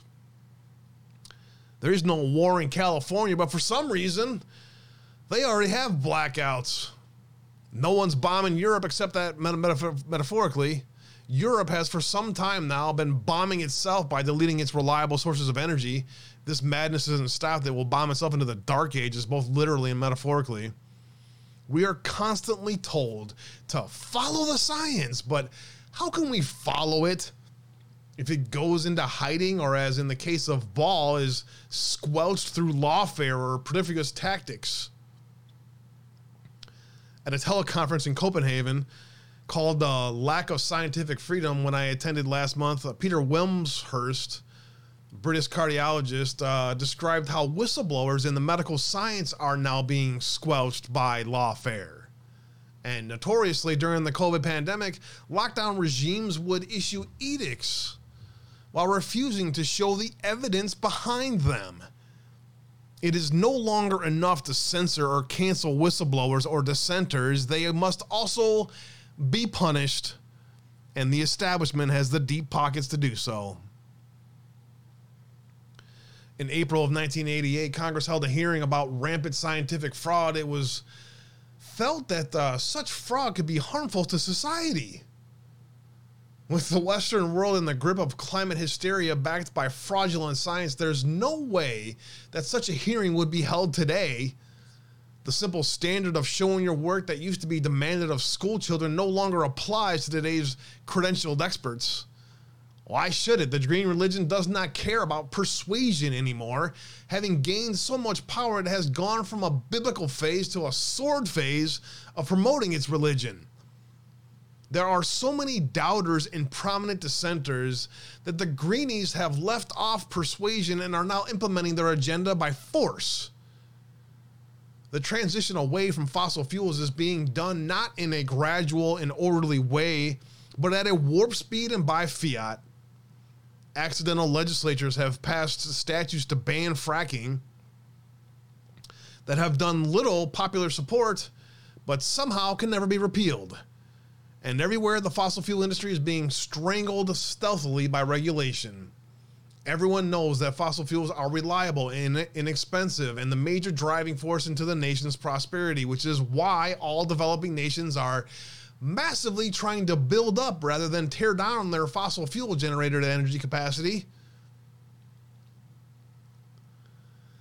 But in the wealthy nations now promoting the idea of sustainability, the one item that apparently need not be sustained is a nation's wealth, and every year the climate alarmists throw another wrench in the works to promote so-called climate justice, which has come to mean doing whatever is possible to make the wealthy nations poorer and the poorer nations richer.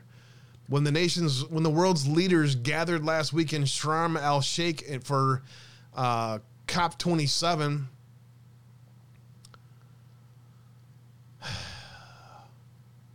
the annual UN Climate Crisis GabFest, they presented a catchy new theme to keep up interest and move the project forward. This year, they talked about climate reparations. They want $1 trillion to be distributed by the climate bad guys to the climate good guys. Never mind that developing nations, the so-called good guys, are now the biggest generators of carbon dioxide.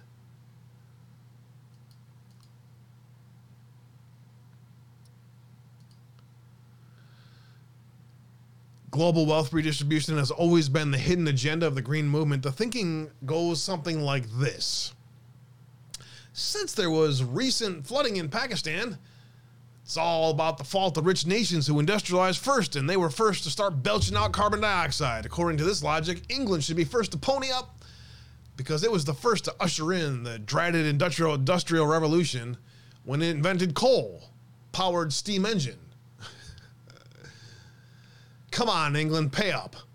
The fact that you are one of many wealthy countries that, having destroyed your public finances through lockdown madness, is now solvent in name only is no excuse for holding back. Pay up, show us you really care.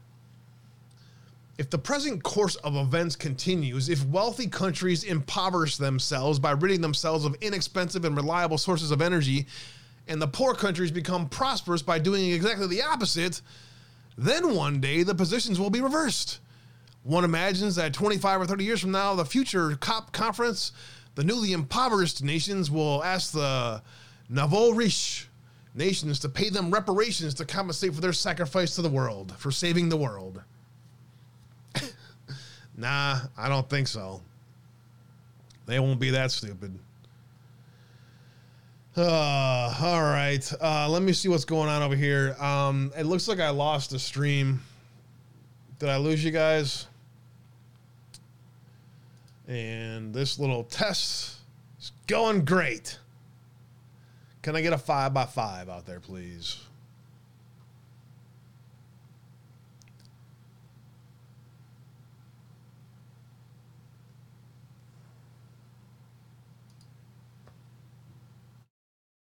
Nations will ask the nouveau riche.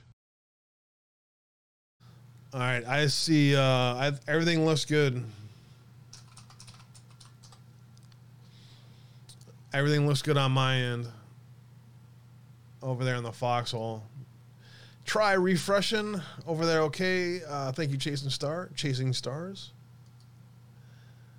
Just signed up on Ripple and currently buffering over there on Rumble as well. All right. Well, I guess I'm going back to Restream tomorrow.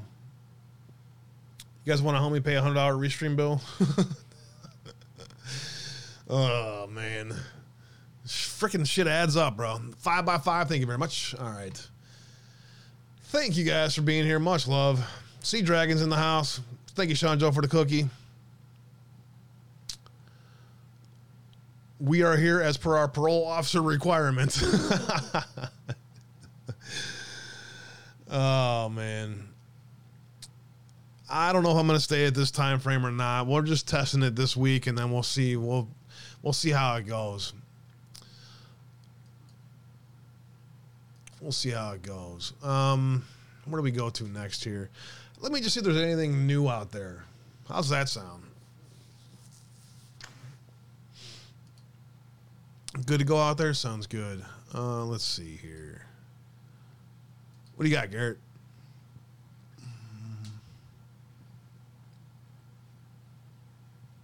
You can get a copy of the Biden laptop. How much you want? $40.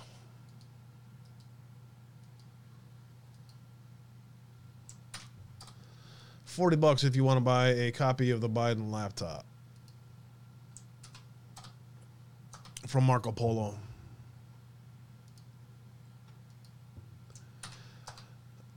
Nothing on Rumble but 62 watching. How's that happen? 65 watching.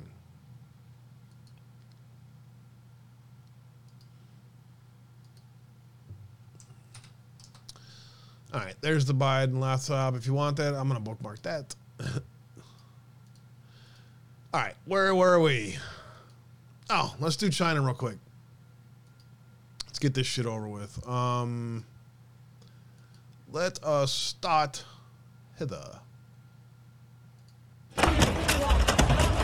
Sure, most of you have seen a lot of this already. I'm going to get it all on the record.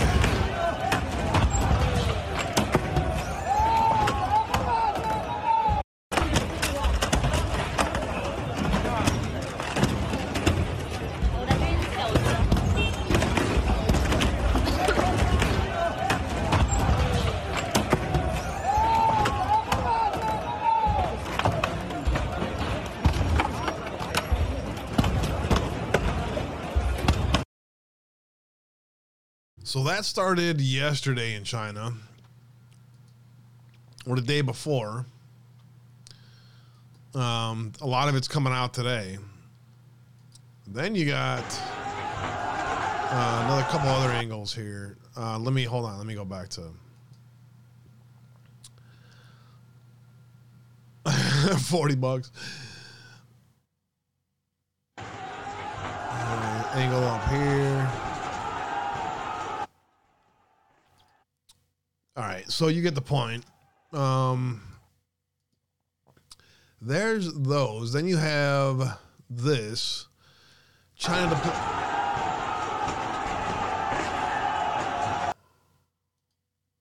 gotta love autoplay.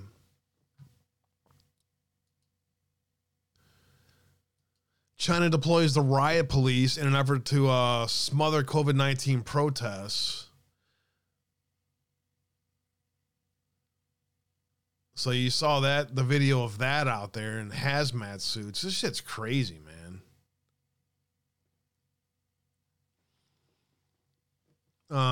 Is it not interesting that this is happening right now? You know what I'm saying? Like, it's interesting. It's very interesting. In order for China to shut down the social media sharing on their local internet there, they put out a bunch of bots to swamp Twitter with porn to hide the news of the mass protest. You believe that shit, dude? That's she for you. Let me just see what's in this report here from New York Post.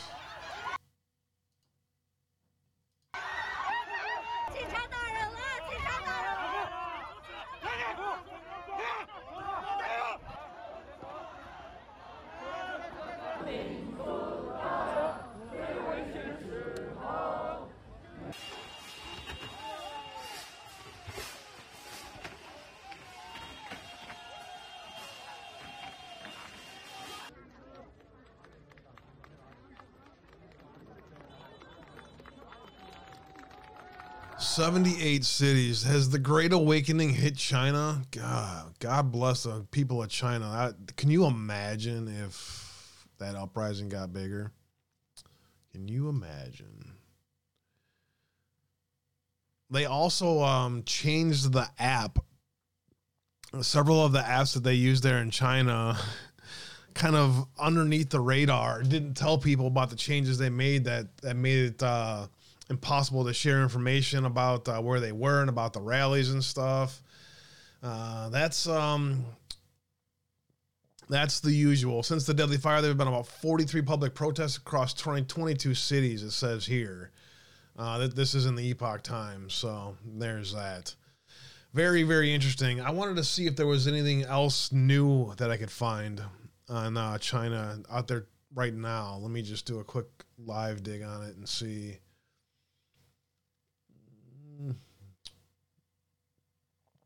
Let me see.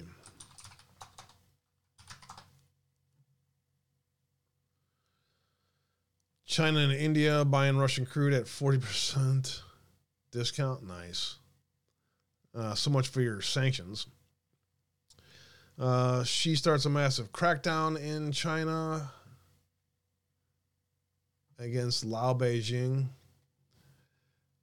Xi is unlikely to tolerate dissent as momentous protests shake China. Chinese leader says widespread demonstrations against zero COVID policies are as a threat to CCP's authority. Interesting.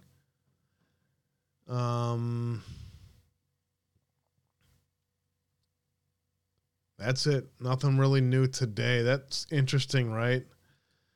That there's not a whole lot of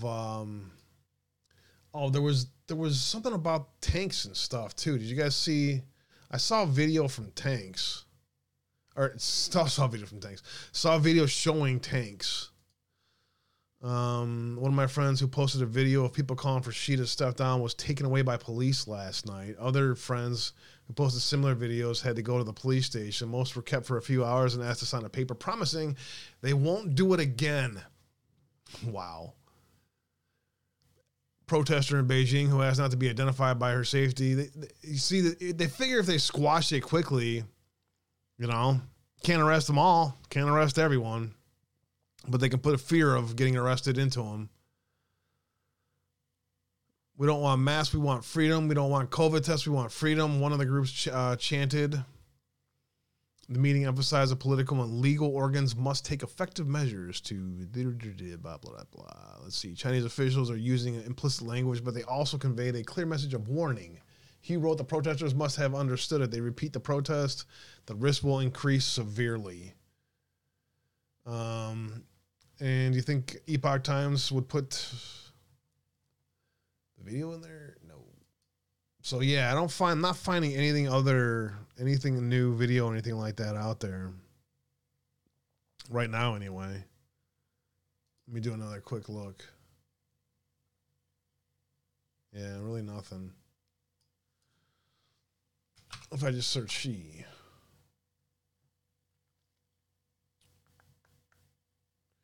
Yeah, just the latest is the massive crackdown. I got an FTX thing I want to show you guys from Garrett too. How you guys doing? You hanging out? Am I boring the shit out of you? Trying to get back into the groove, man. A bunch of stuff that I haven't seen. A bunch of you guys have already seen it, shit like that. So,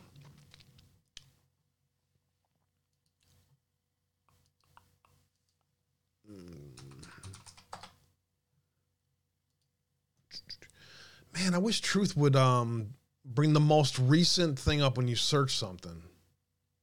You know what I mean? Instead, it shows 3 days ago stuff.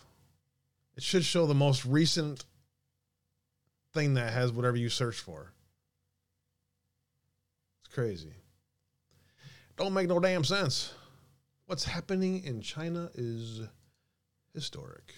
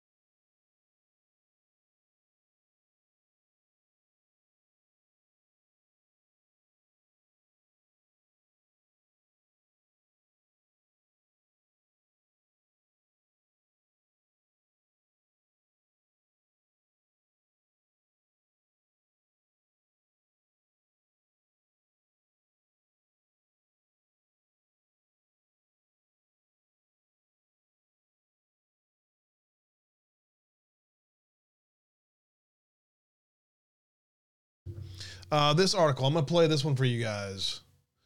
I'm going to play this. I'm going to let the audio play. Defend Us in Battle, the incredible story of Navy SEAL Michael Mansour. Truly outstanding book and a truly outstanding human being. Instead of trying to read this one for you, and since my throat's messed up, I want to hear this article and more about this book. And I want to hear this article for two as well. It is about 14 minutes. So yeah, I'll go ahead and let this play for you guys. Defend Us in Battle, the incredible story of Navy SEAL Michael Mansour. A truly outstanding book about a truly outstanding human being. Tis an amazing story. One that I've been waiting 16 years to be told, other than the dribs and drabs I've been producing. You see, I was over there with him. My first firefight, in fact. An Amazon.com search shows that since then about a gazillion books have been written about the SEALs. Not a joke, Navy SEAL Dogs brings up over 1,000 hits, that along with several movies. I guess it's the Starbucks effect, more lead to more. One such movie, 2014's American Sniper, was ostensibly also about Task Unit Bruiser, TUB, although as I've written it had serious credibility problems, including putting down the rest of the unit, the most decorated SEAL team since Vietnam, to make the protagonist, Chris Kyle, appear larger than life. But finally we have this, a truly outstanding book about a truly outstanding human being, Defend Us in Battle, the true story of MA2 Navy SEAL Medal of Honor recipient. It's by the Navy SEAL Michael Mansour's father, George, and a family friend, Rose Rhea, who has her own connections to special ops that won't be disclosed here. I first met our protagonist in May 2016. We were both there for the same reason. At that time it was the most violent city in Iraq, what the bad guys had labeled the graveyard of the Americans. My own handler, public affairs officer and Marine Major Megan McClung, would later die in an IED explosion. By coincidence, her biography has also just been published, but almost no news was coming out of the city because civilian journalists didn't have the gumption or ability to get the stories and get out on 2 feet. Turns out I had 2 civilian predecessors, both got sniped, though neither died, thus it was that on my first patrol, and having slept through the briefing the night before, I was surprised to find these men in the older, non-digital uniform absolutely armed to the teeth. I knew immediately. Pay dirt for a combat journalist. SEALs. To go outside the wire, away from base camp, in those days was to get hit, and we did. I jumped out from my protected position to see if I could get pictures. Probably not too smart.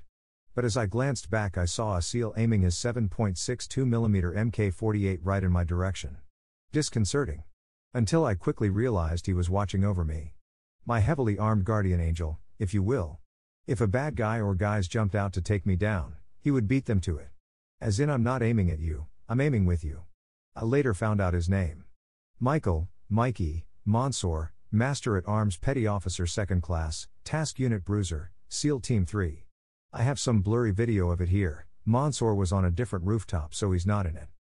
A few days later, in actions that would lead to a Silver Star Award, the 3rd highest in the military, Mikey dragged a wounded teammate to safety with one arm while continuing to fire his machine gun in Rambo style. That teammate later got the most impressive tattoo I have ever seen to honor the man who saved him, including an image of Mikey and the prayer to Saint Michael the Archangel, patron saint of Michaels and of warriors. Fast forward to September 29th. That's the feast day of Archangel Michael.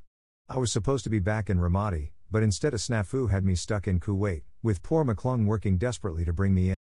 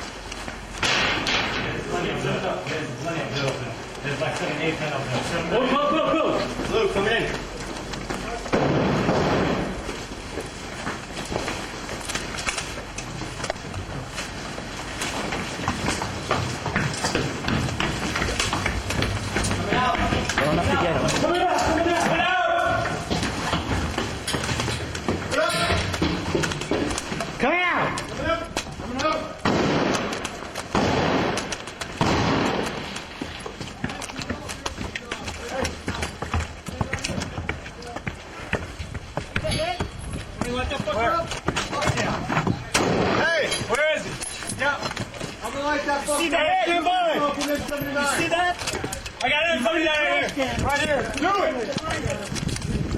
Where is it? Charlie, cook your shit. Give me a talk. What's up? Can you give me a talk on where they are? Good one. Where? Move this. Yeah.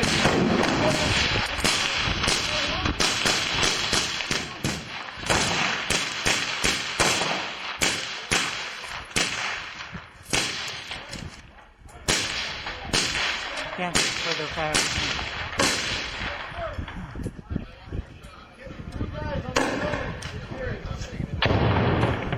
Whoops. That was big.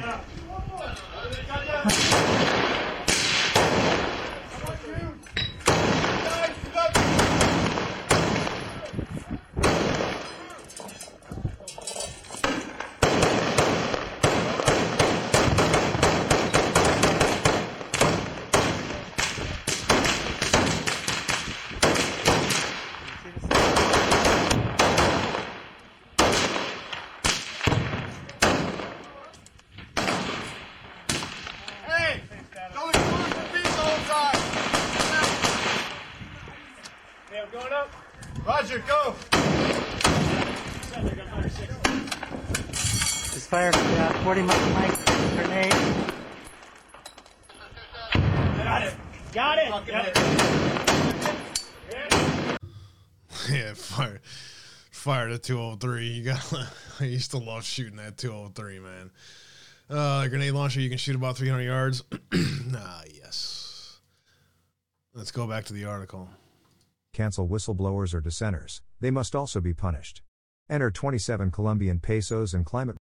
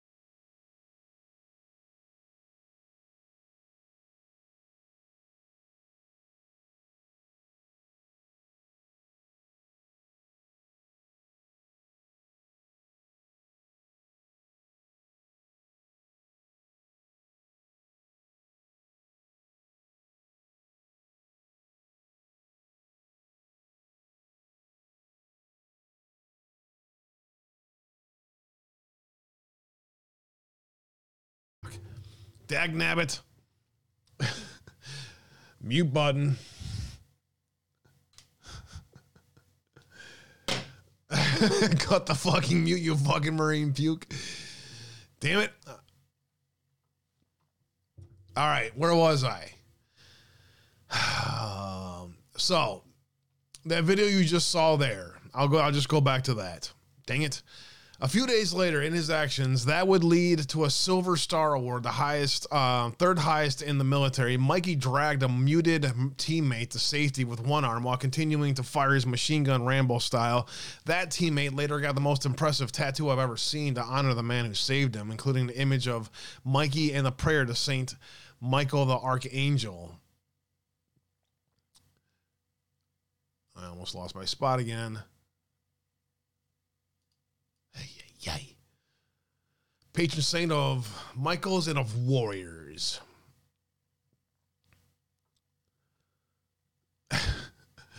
Fast forward to September 29th. That's the feast day of Archangel Michael. I was supposed to be back in Ramadi, but instead of Snafu had me stuck in Kuwait with poor Mike McClung, working desperately to bring me in. George felt great relief to learn that Michael was so close and coming home, and almost silly for having thought that he may not have seen his son again, wrote the authors. When I arrived, I wanted to interview some of the SEALs, but when I finally got there, I was told they weren't in the mood, having just lost one of their own. When I heard his name and saw a picture, I fervently hoped that I had at least one picture of him. Turns out about half my photos were of him, yet out of the 19 tub members, about a dozen were present that day. When I watched my video, only his and one other name were uttered. It still makes my skin crawl. There was just something commanding presence about him. I knew it. Everyone knew it. Yes, it was Mikey. Mansour had been the standing observer in a parapet surrounded by the bad guys of several fellow SEALs and Iraqi allies, all laying prone from where they sniped and called in enemy movements to other friendly forces. In other words, they couldn't move. Suddenly, a hand grenade tossed from below bounced off Mansour's breastplate armor and rolled. Hopelessly to try to toss it back, Mansour yelled "grenade" and threw himself on it. Unfortunately, he did not die instantly. Mike S. watched in disbelief as Michael, the only one of them who had an out to escape the blast, emphasis mine, instead lunged forward, dropping directly onto the grenade. The explosion was deafening. The blast and shrapnel smashed into Doug, Mike S., and Benny with such power that it flipped Mike S. onto his stomach and slammed Doug into the wall of the roof. Mike S. turned his head back to where the blast had come from. Michael was laying face down. "Mikey, Mikey, Mikey," he yelled. Mikey moaned, but it's unclear to what extent he was conscious. He was evacuated as quickly as possible, but it was a foregone conclusion. He was pronounced dead a half hour later, given the severe injuries inflicted upon the other warriors notwithstanding, dampening the effect of Mikey's body. Almost certainly several others would have died. Mikey, conversely, could have absorbed the shrapnel into the thick soles of his boots. He had so chosen. It was John 3:15 embodied. "Greater love hath no man than this, that one man lay down his life for his friends." There can be no possible compensation for a sacrifice. That said, Mikey not only won the nation's highest military award, the Medal of Honor, but also, get this, had a destroyer named after him. This book is not meant to be a constant page turner like a graphic novel, though yes, it has photos, including 2 of mine. It's not just about what Mikey did in Ramadi, but why he did it. In part, he has a strong military heritage. George was a Marine helicopter crew chief in Vietnam, which may have been the most dangerous job in the war. Mikey's brothers, James and Joseph, were Marines, as were numerous relatives. But going special operations has its advantages. You get the best training, including airborne, the hardest peacetime challenges, and the chance to fight when there's no major war among the SEALs, that especially the Black Ops and SEAL Team 6. Contrary to mythology, you can ring the bell in BUD/S training, the first and most hellish part of SEAL training, and be invited back, but under very exceptional circumstances. In Mikey's case, it was because his feet had become bloody pulp.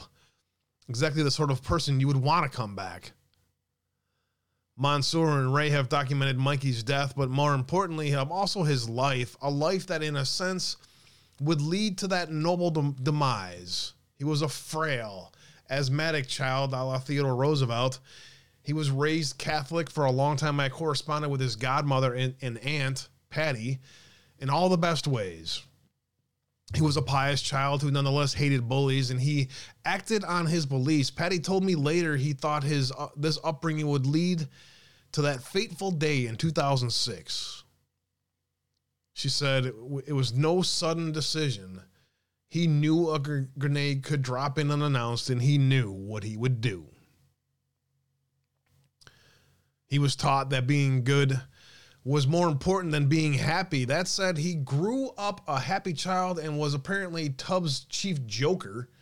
During one firefight, a Tubbs superior berated him from taking pictures instead of shooting.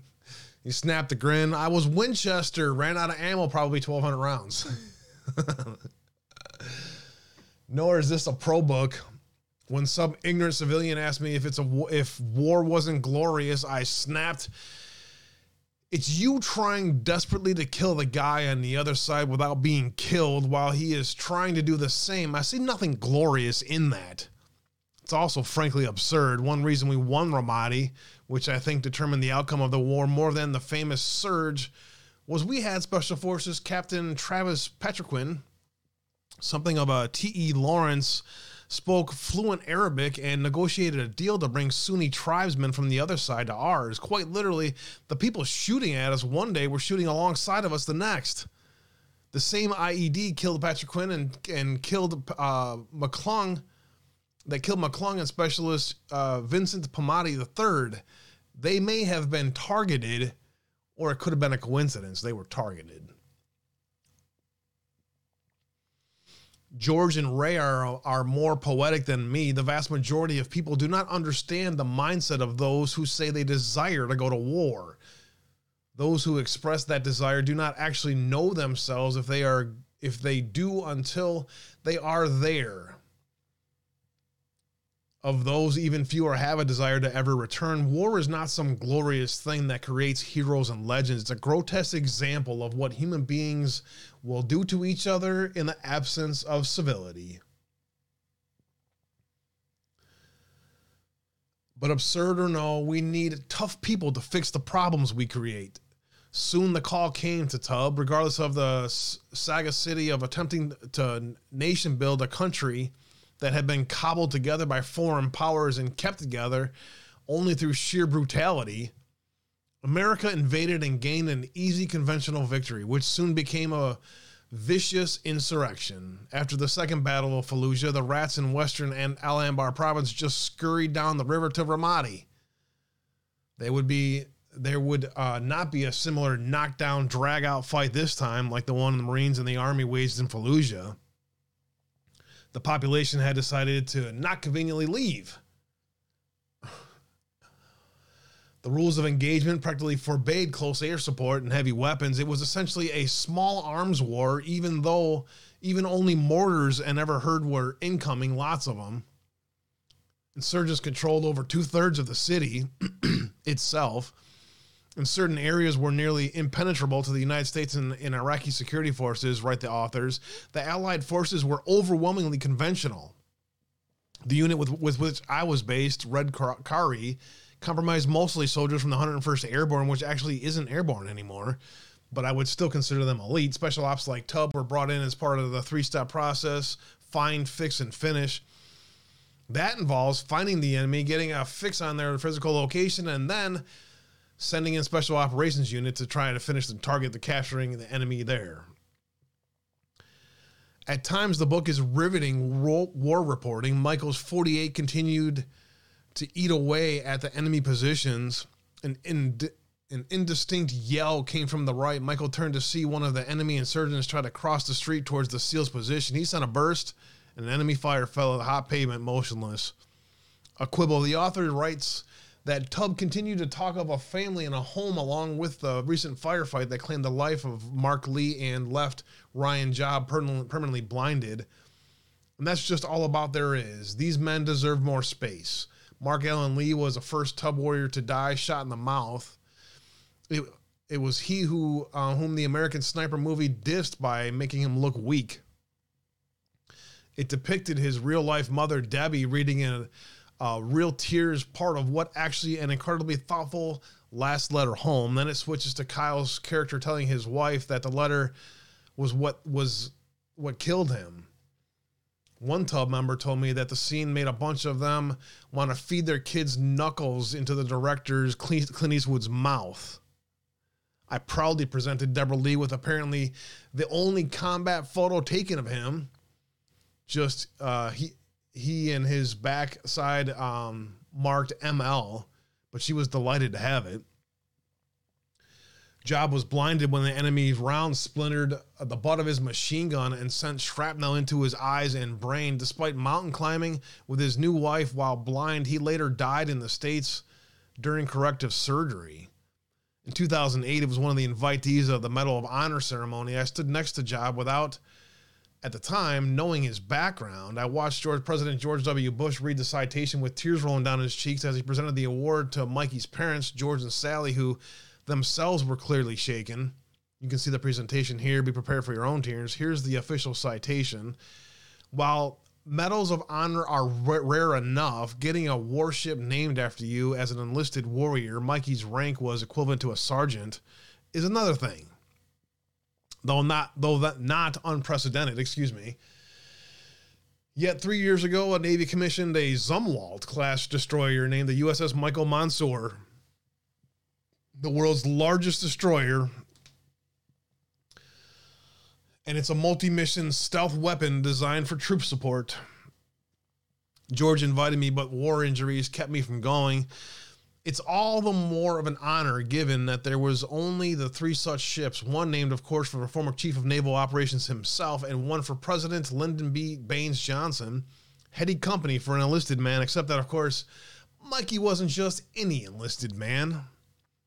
As I write this, I'm recovering from my 10th war-related surgery. This one is particularly bad, both physically, cut through both 2 different nerves that are both motor and sensory, ouch, and physiologically because the leg is out of order, which puts one hand out of order to steady yourself, and other reasons. I'm reminded of what I'm often asked. Was going over there worth it? I'm totally rhetorical. Of course, I can't take it back, but I can say I will have never had an honor greater than spending my first firefight with Mikey Mansour and his teammates, even though, yes, that is a wound that will never heal and should not. But I know this too. Heroes may be fewer and farther between than in our past, yet they still exist. Michael Fumetto, paratrooper in the 27th Engineer Battalion, embedded thrice in Iraq and once in Afghanistan. Those are the kind of things that I like spending time reading and spending time with you guys discussing. You know what I'm saying? I try to focus on articles and things like that. Audio's back now too over on Rumble. I'm testing the new system today, so I'm a little worried. You guys back okay here on Rumble? Can I get a 5x5 on Rumble? Do me a favor, if you're part of if you can get this article to the fam out there. Yep. All right, let me check in with you guys here in chat for a little bit here. I still got some other good stuff for you guys today, but let me just take a second to see how y'all are doing out there. Thanks for being here today, guys.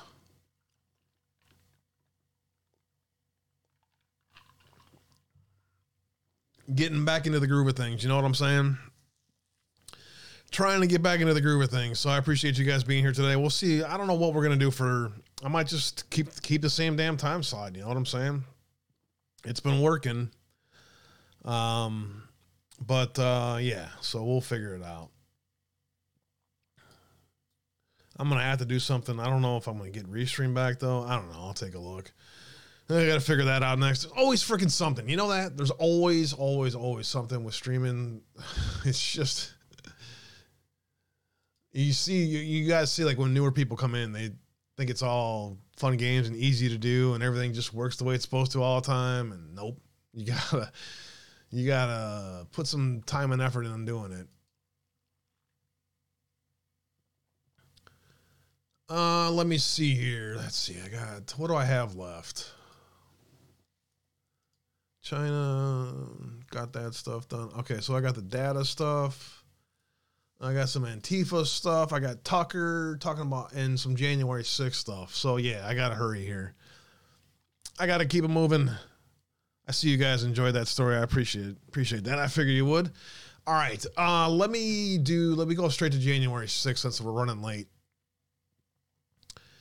Tucker highlights the sickening treatment of the January 6th political prisoner. I don't know if you guys saw Just Human's interesting take. Apparently, he just thinks the government's case is legit, and the way that they presented it is all on the up and up, and they deserve what they got. I, quite frankly, shocked by that.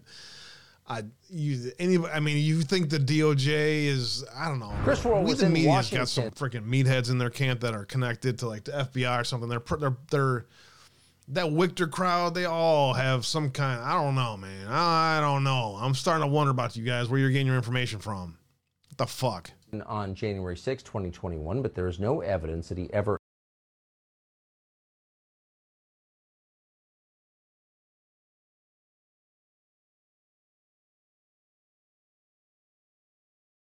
entered the Capitol building, but he went to jail anyway.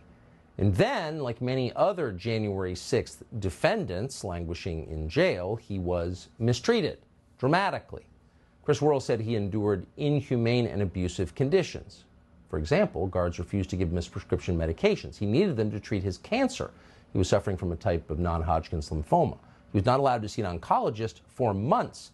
At one point, he passed out. He still did not get immediate medical attention. This is a time when rapists are getting out, when more than half of murders in the United States are not solved because no one cares enough to solve them.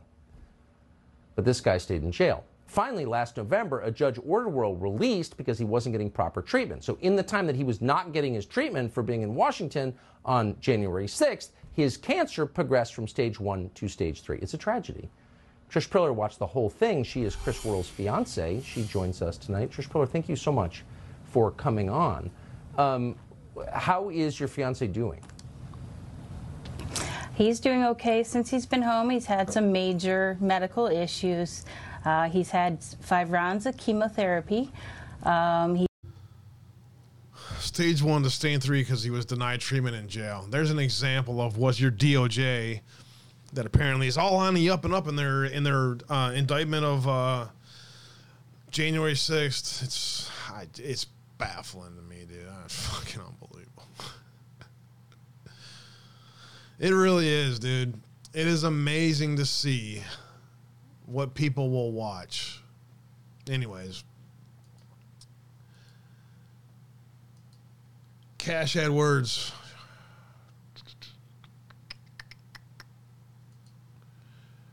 Open in Telegram desktop. Thank you. Cash Ad Thoughts. If we're to believe the reporting that there's 8... Hold on. Let me fix this. Oops.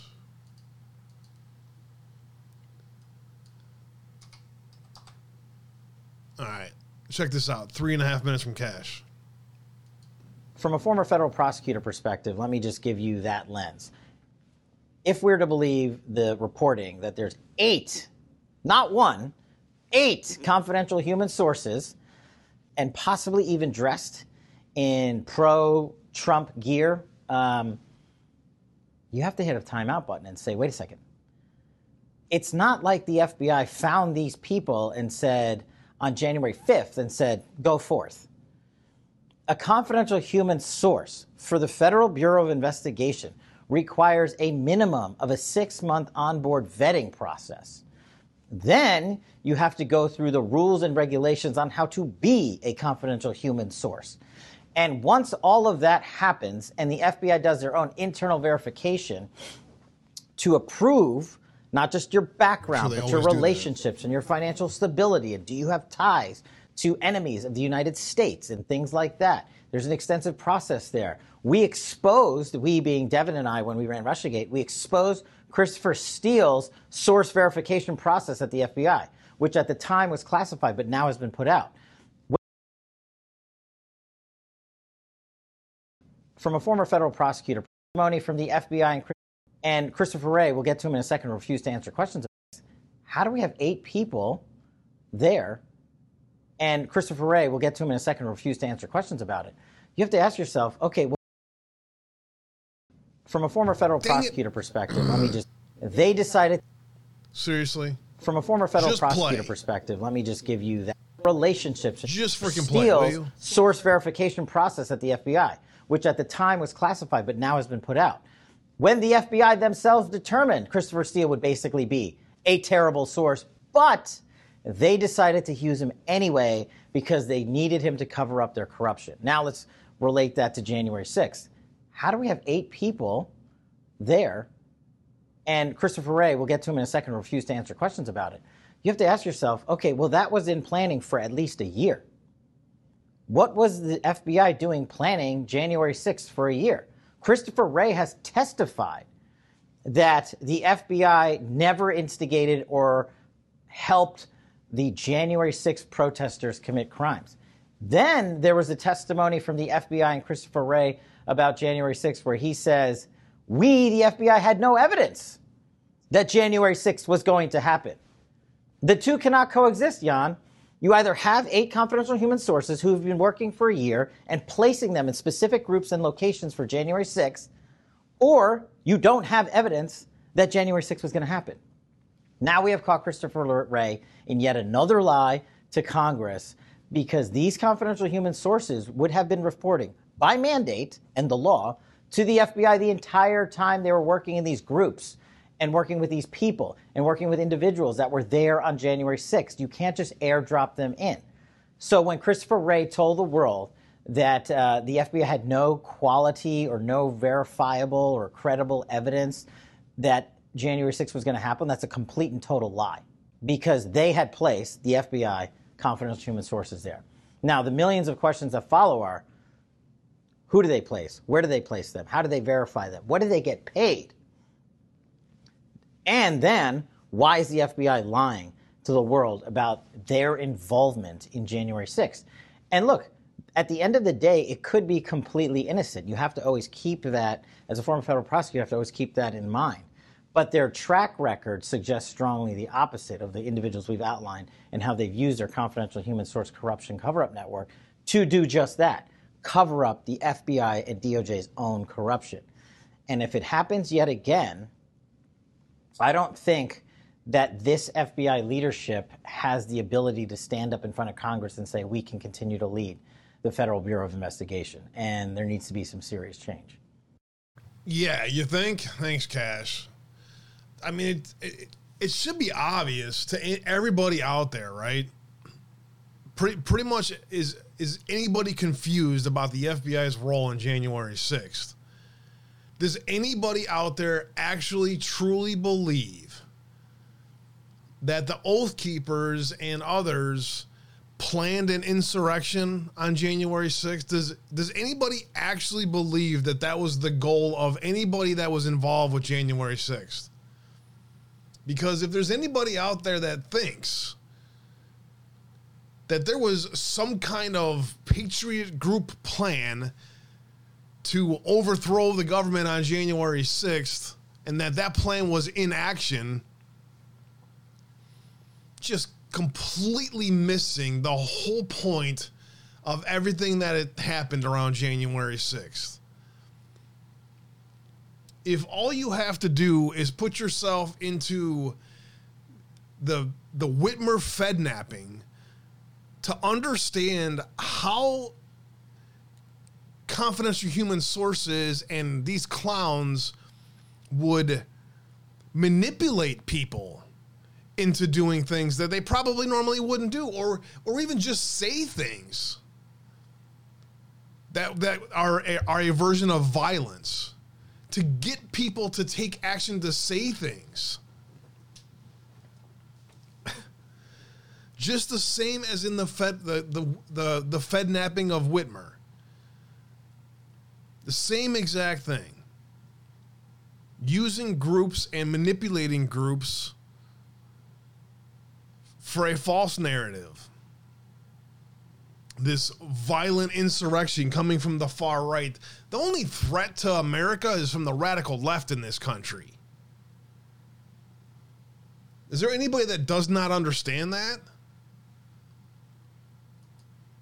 Is there anybody out there that actually believe that there was a planned insurrection, a seditious conspiracy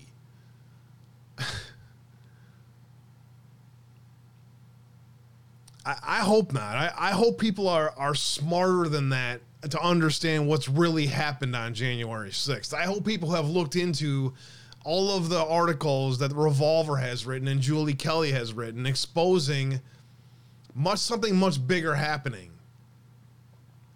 The only reason January 6th got to be where it did is because they opened the doors and encouraged people to go in. Shouldn't that tell you something?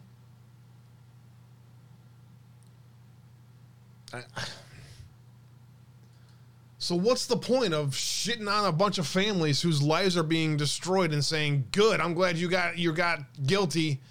You got what you deserve, mister. Really? That is just completely baffling to me on every level. I mean, it shows a complete lack of understanding of how weaponized our Department of Justice is right now. It's a complete misunderstanding of what Garland has been doing to mothers and grandmothers and doctors and anybody else while letting pedophiles out of prison or not enforcing the laws in states like or cities like Chicago, Philadelphia, and other places. There's a certain segment of the alternative media truther community that has a serious bias in favor of the FBI. It treats them like they're some kind of, innocent agency, as if they've missed all of the other truths about what the FBI has been done since its existence. The FBI is just nothing more than a Stasi for the radical left now in this country. And if people can't see that, man, we got problems. We got serious freaking problems if people can't see the weaponization of the DOJ and the FBI for what they are, man. I'm going to try to wrap it up here in about 7 or 8 minutes. Thanks for guys for being here today. Average Joe in about a half hour. Don S. said, if we're going to overtake the government, 1 million patriots would not be there without guns, right? Exactly. If you wanted an insurrection, it could have been done. It could have been done. The only insurrection was by the radical left on November 5th. All right, last few things I got here for you, and then I'll let you guys go today. I hope you guys are having a great evening. Thanks for hanging out with me tonight. I don't know what I'm going to be doing for streaming time. I kind of like this time frame. If you guys are okay with it, if we can get a consistent time frame between 7 to 9:30 or something like that, I'm going to try to stick here. Tell me what you guys think about this time frame, if it's okay for you guys. And if not, I'll just go back to the usual 4 to 6 Central. But I'm kind of thinking I might try this for a little while. I don't know. We'll see. Good crowd over there on Rumble. Thanks for being here today, guys. All of the lurkers out there, much love. God bless you all.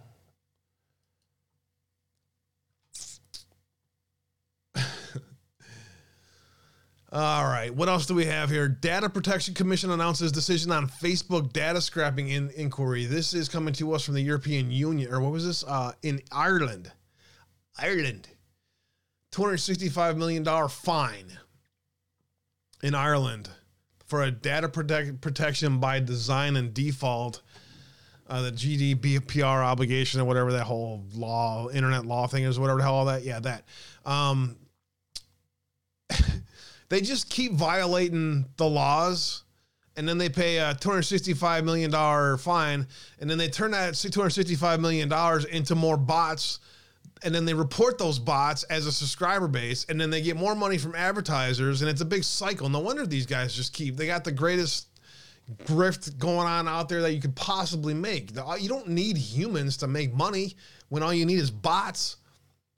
Pretty soon we'll all be bots. That'll be great. Can't wait.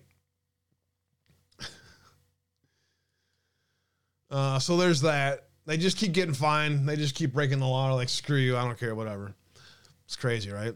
National Grid will not trigger power blackout prevention scheme on Tuesday. There's some wonder if the United Kingdom might have to turn on their emergency national power grid system tomorrow. I don't know. I don't understand. I didn't do that big of a research on it, but the National Grid will not implement its blackout prevention scheme on Tuesday after French energy suppliers say they were struggling to cope with demand. President Trump tried to tell Europe to wake the fuck up, and now they're going to wake the fuck up the hard way when it comes to energy. It's too bad that we aren't exporting as much energy as we possibly can from this country. That would make too much fucking sense, wouldn't it? Unleash America's energy, to help the world? No. Stop making too much sense. We don't do things that make sense. Why would America unleash the national resources that we have here to help the world with their energy needs? No. That makes way too much sense, especially if, China owns you. If China owns you, then yeah. You don't do anything that makes sense, right, Joe Biden?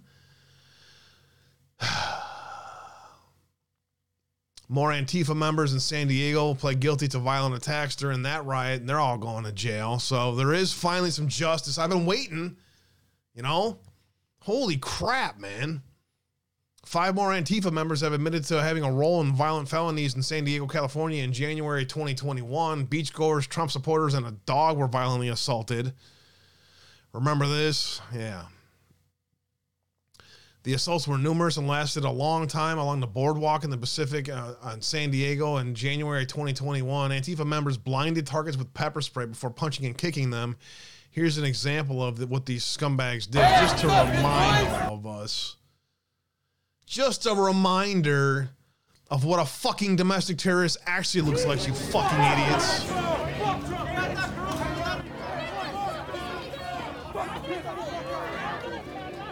Proud Boy killer! Proud Boy killer! Get out of here! Run, bitch!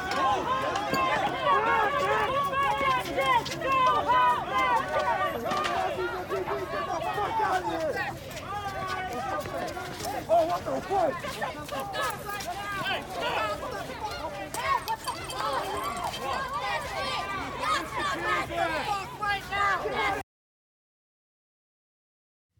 Yep, per usual, find a weaker member and pick on them like the pathetic scumbags that these fuckheads are. Their plea deals were made more than a month after the trans Antifa member, Eric Luis Nikki Yak. Pick a fucking name and a personality already, fuckhead.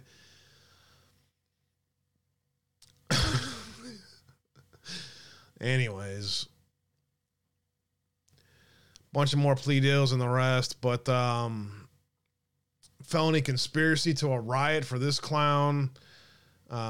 This dumb fuck had admitted conspiracy to riot with his co-defendants. Nice.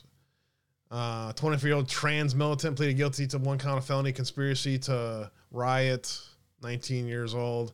They're all 19 and 20-year-old little fucking weakling scumbags, dude. What a bunch of little fucking pussies.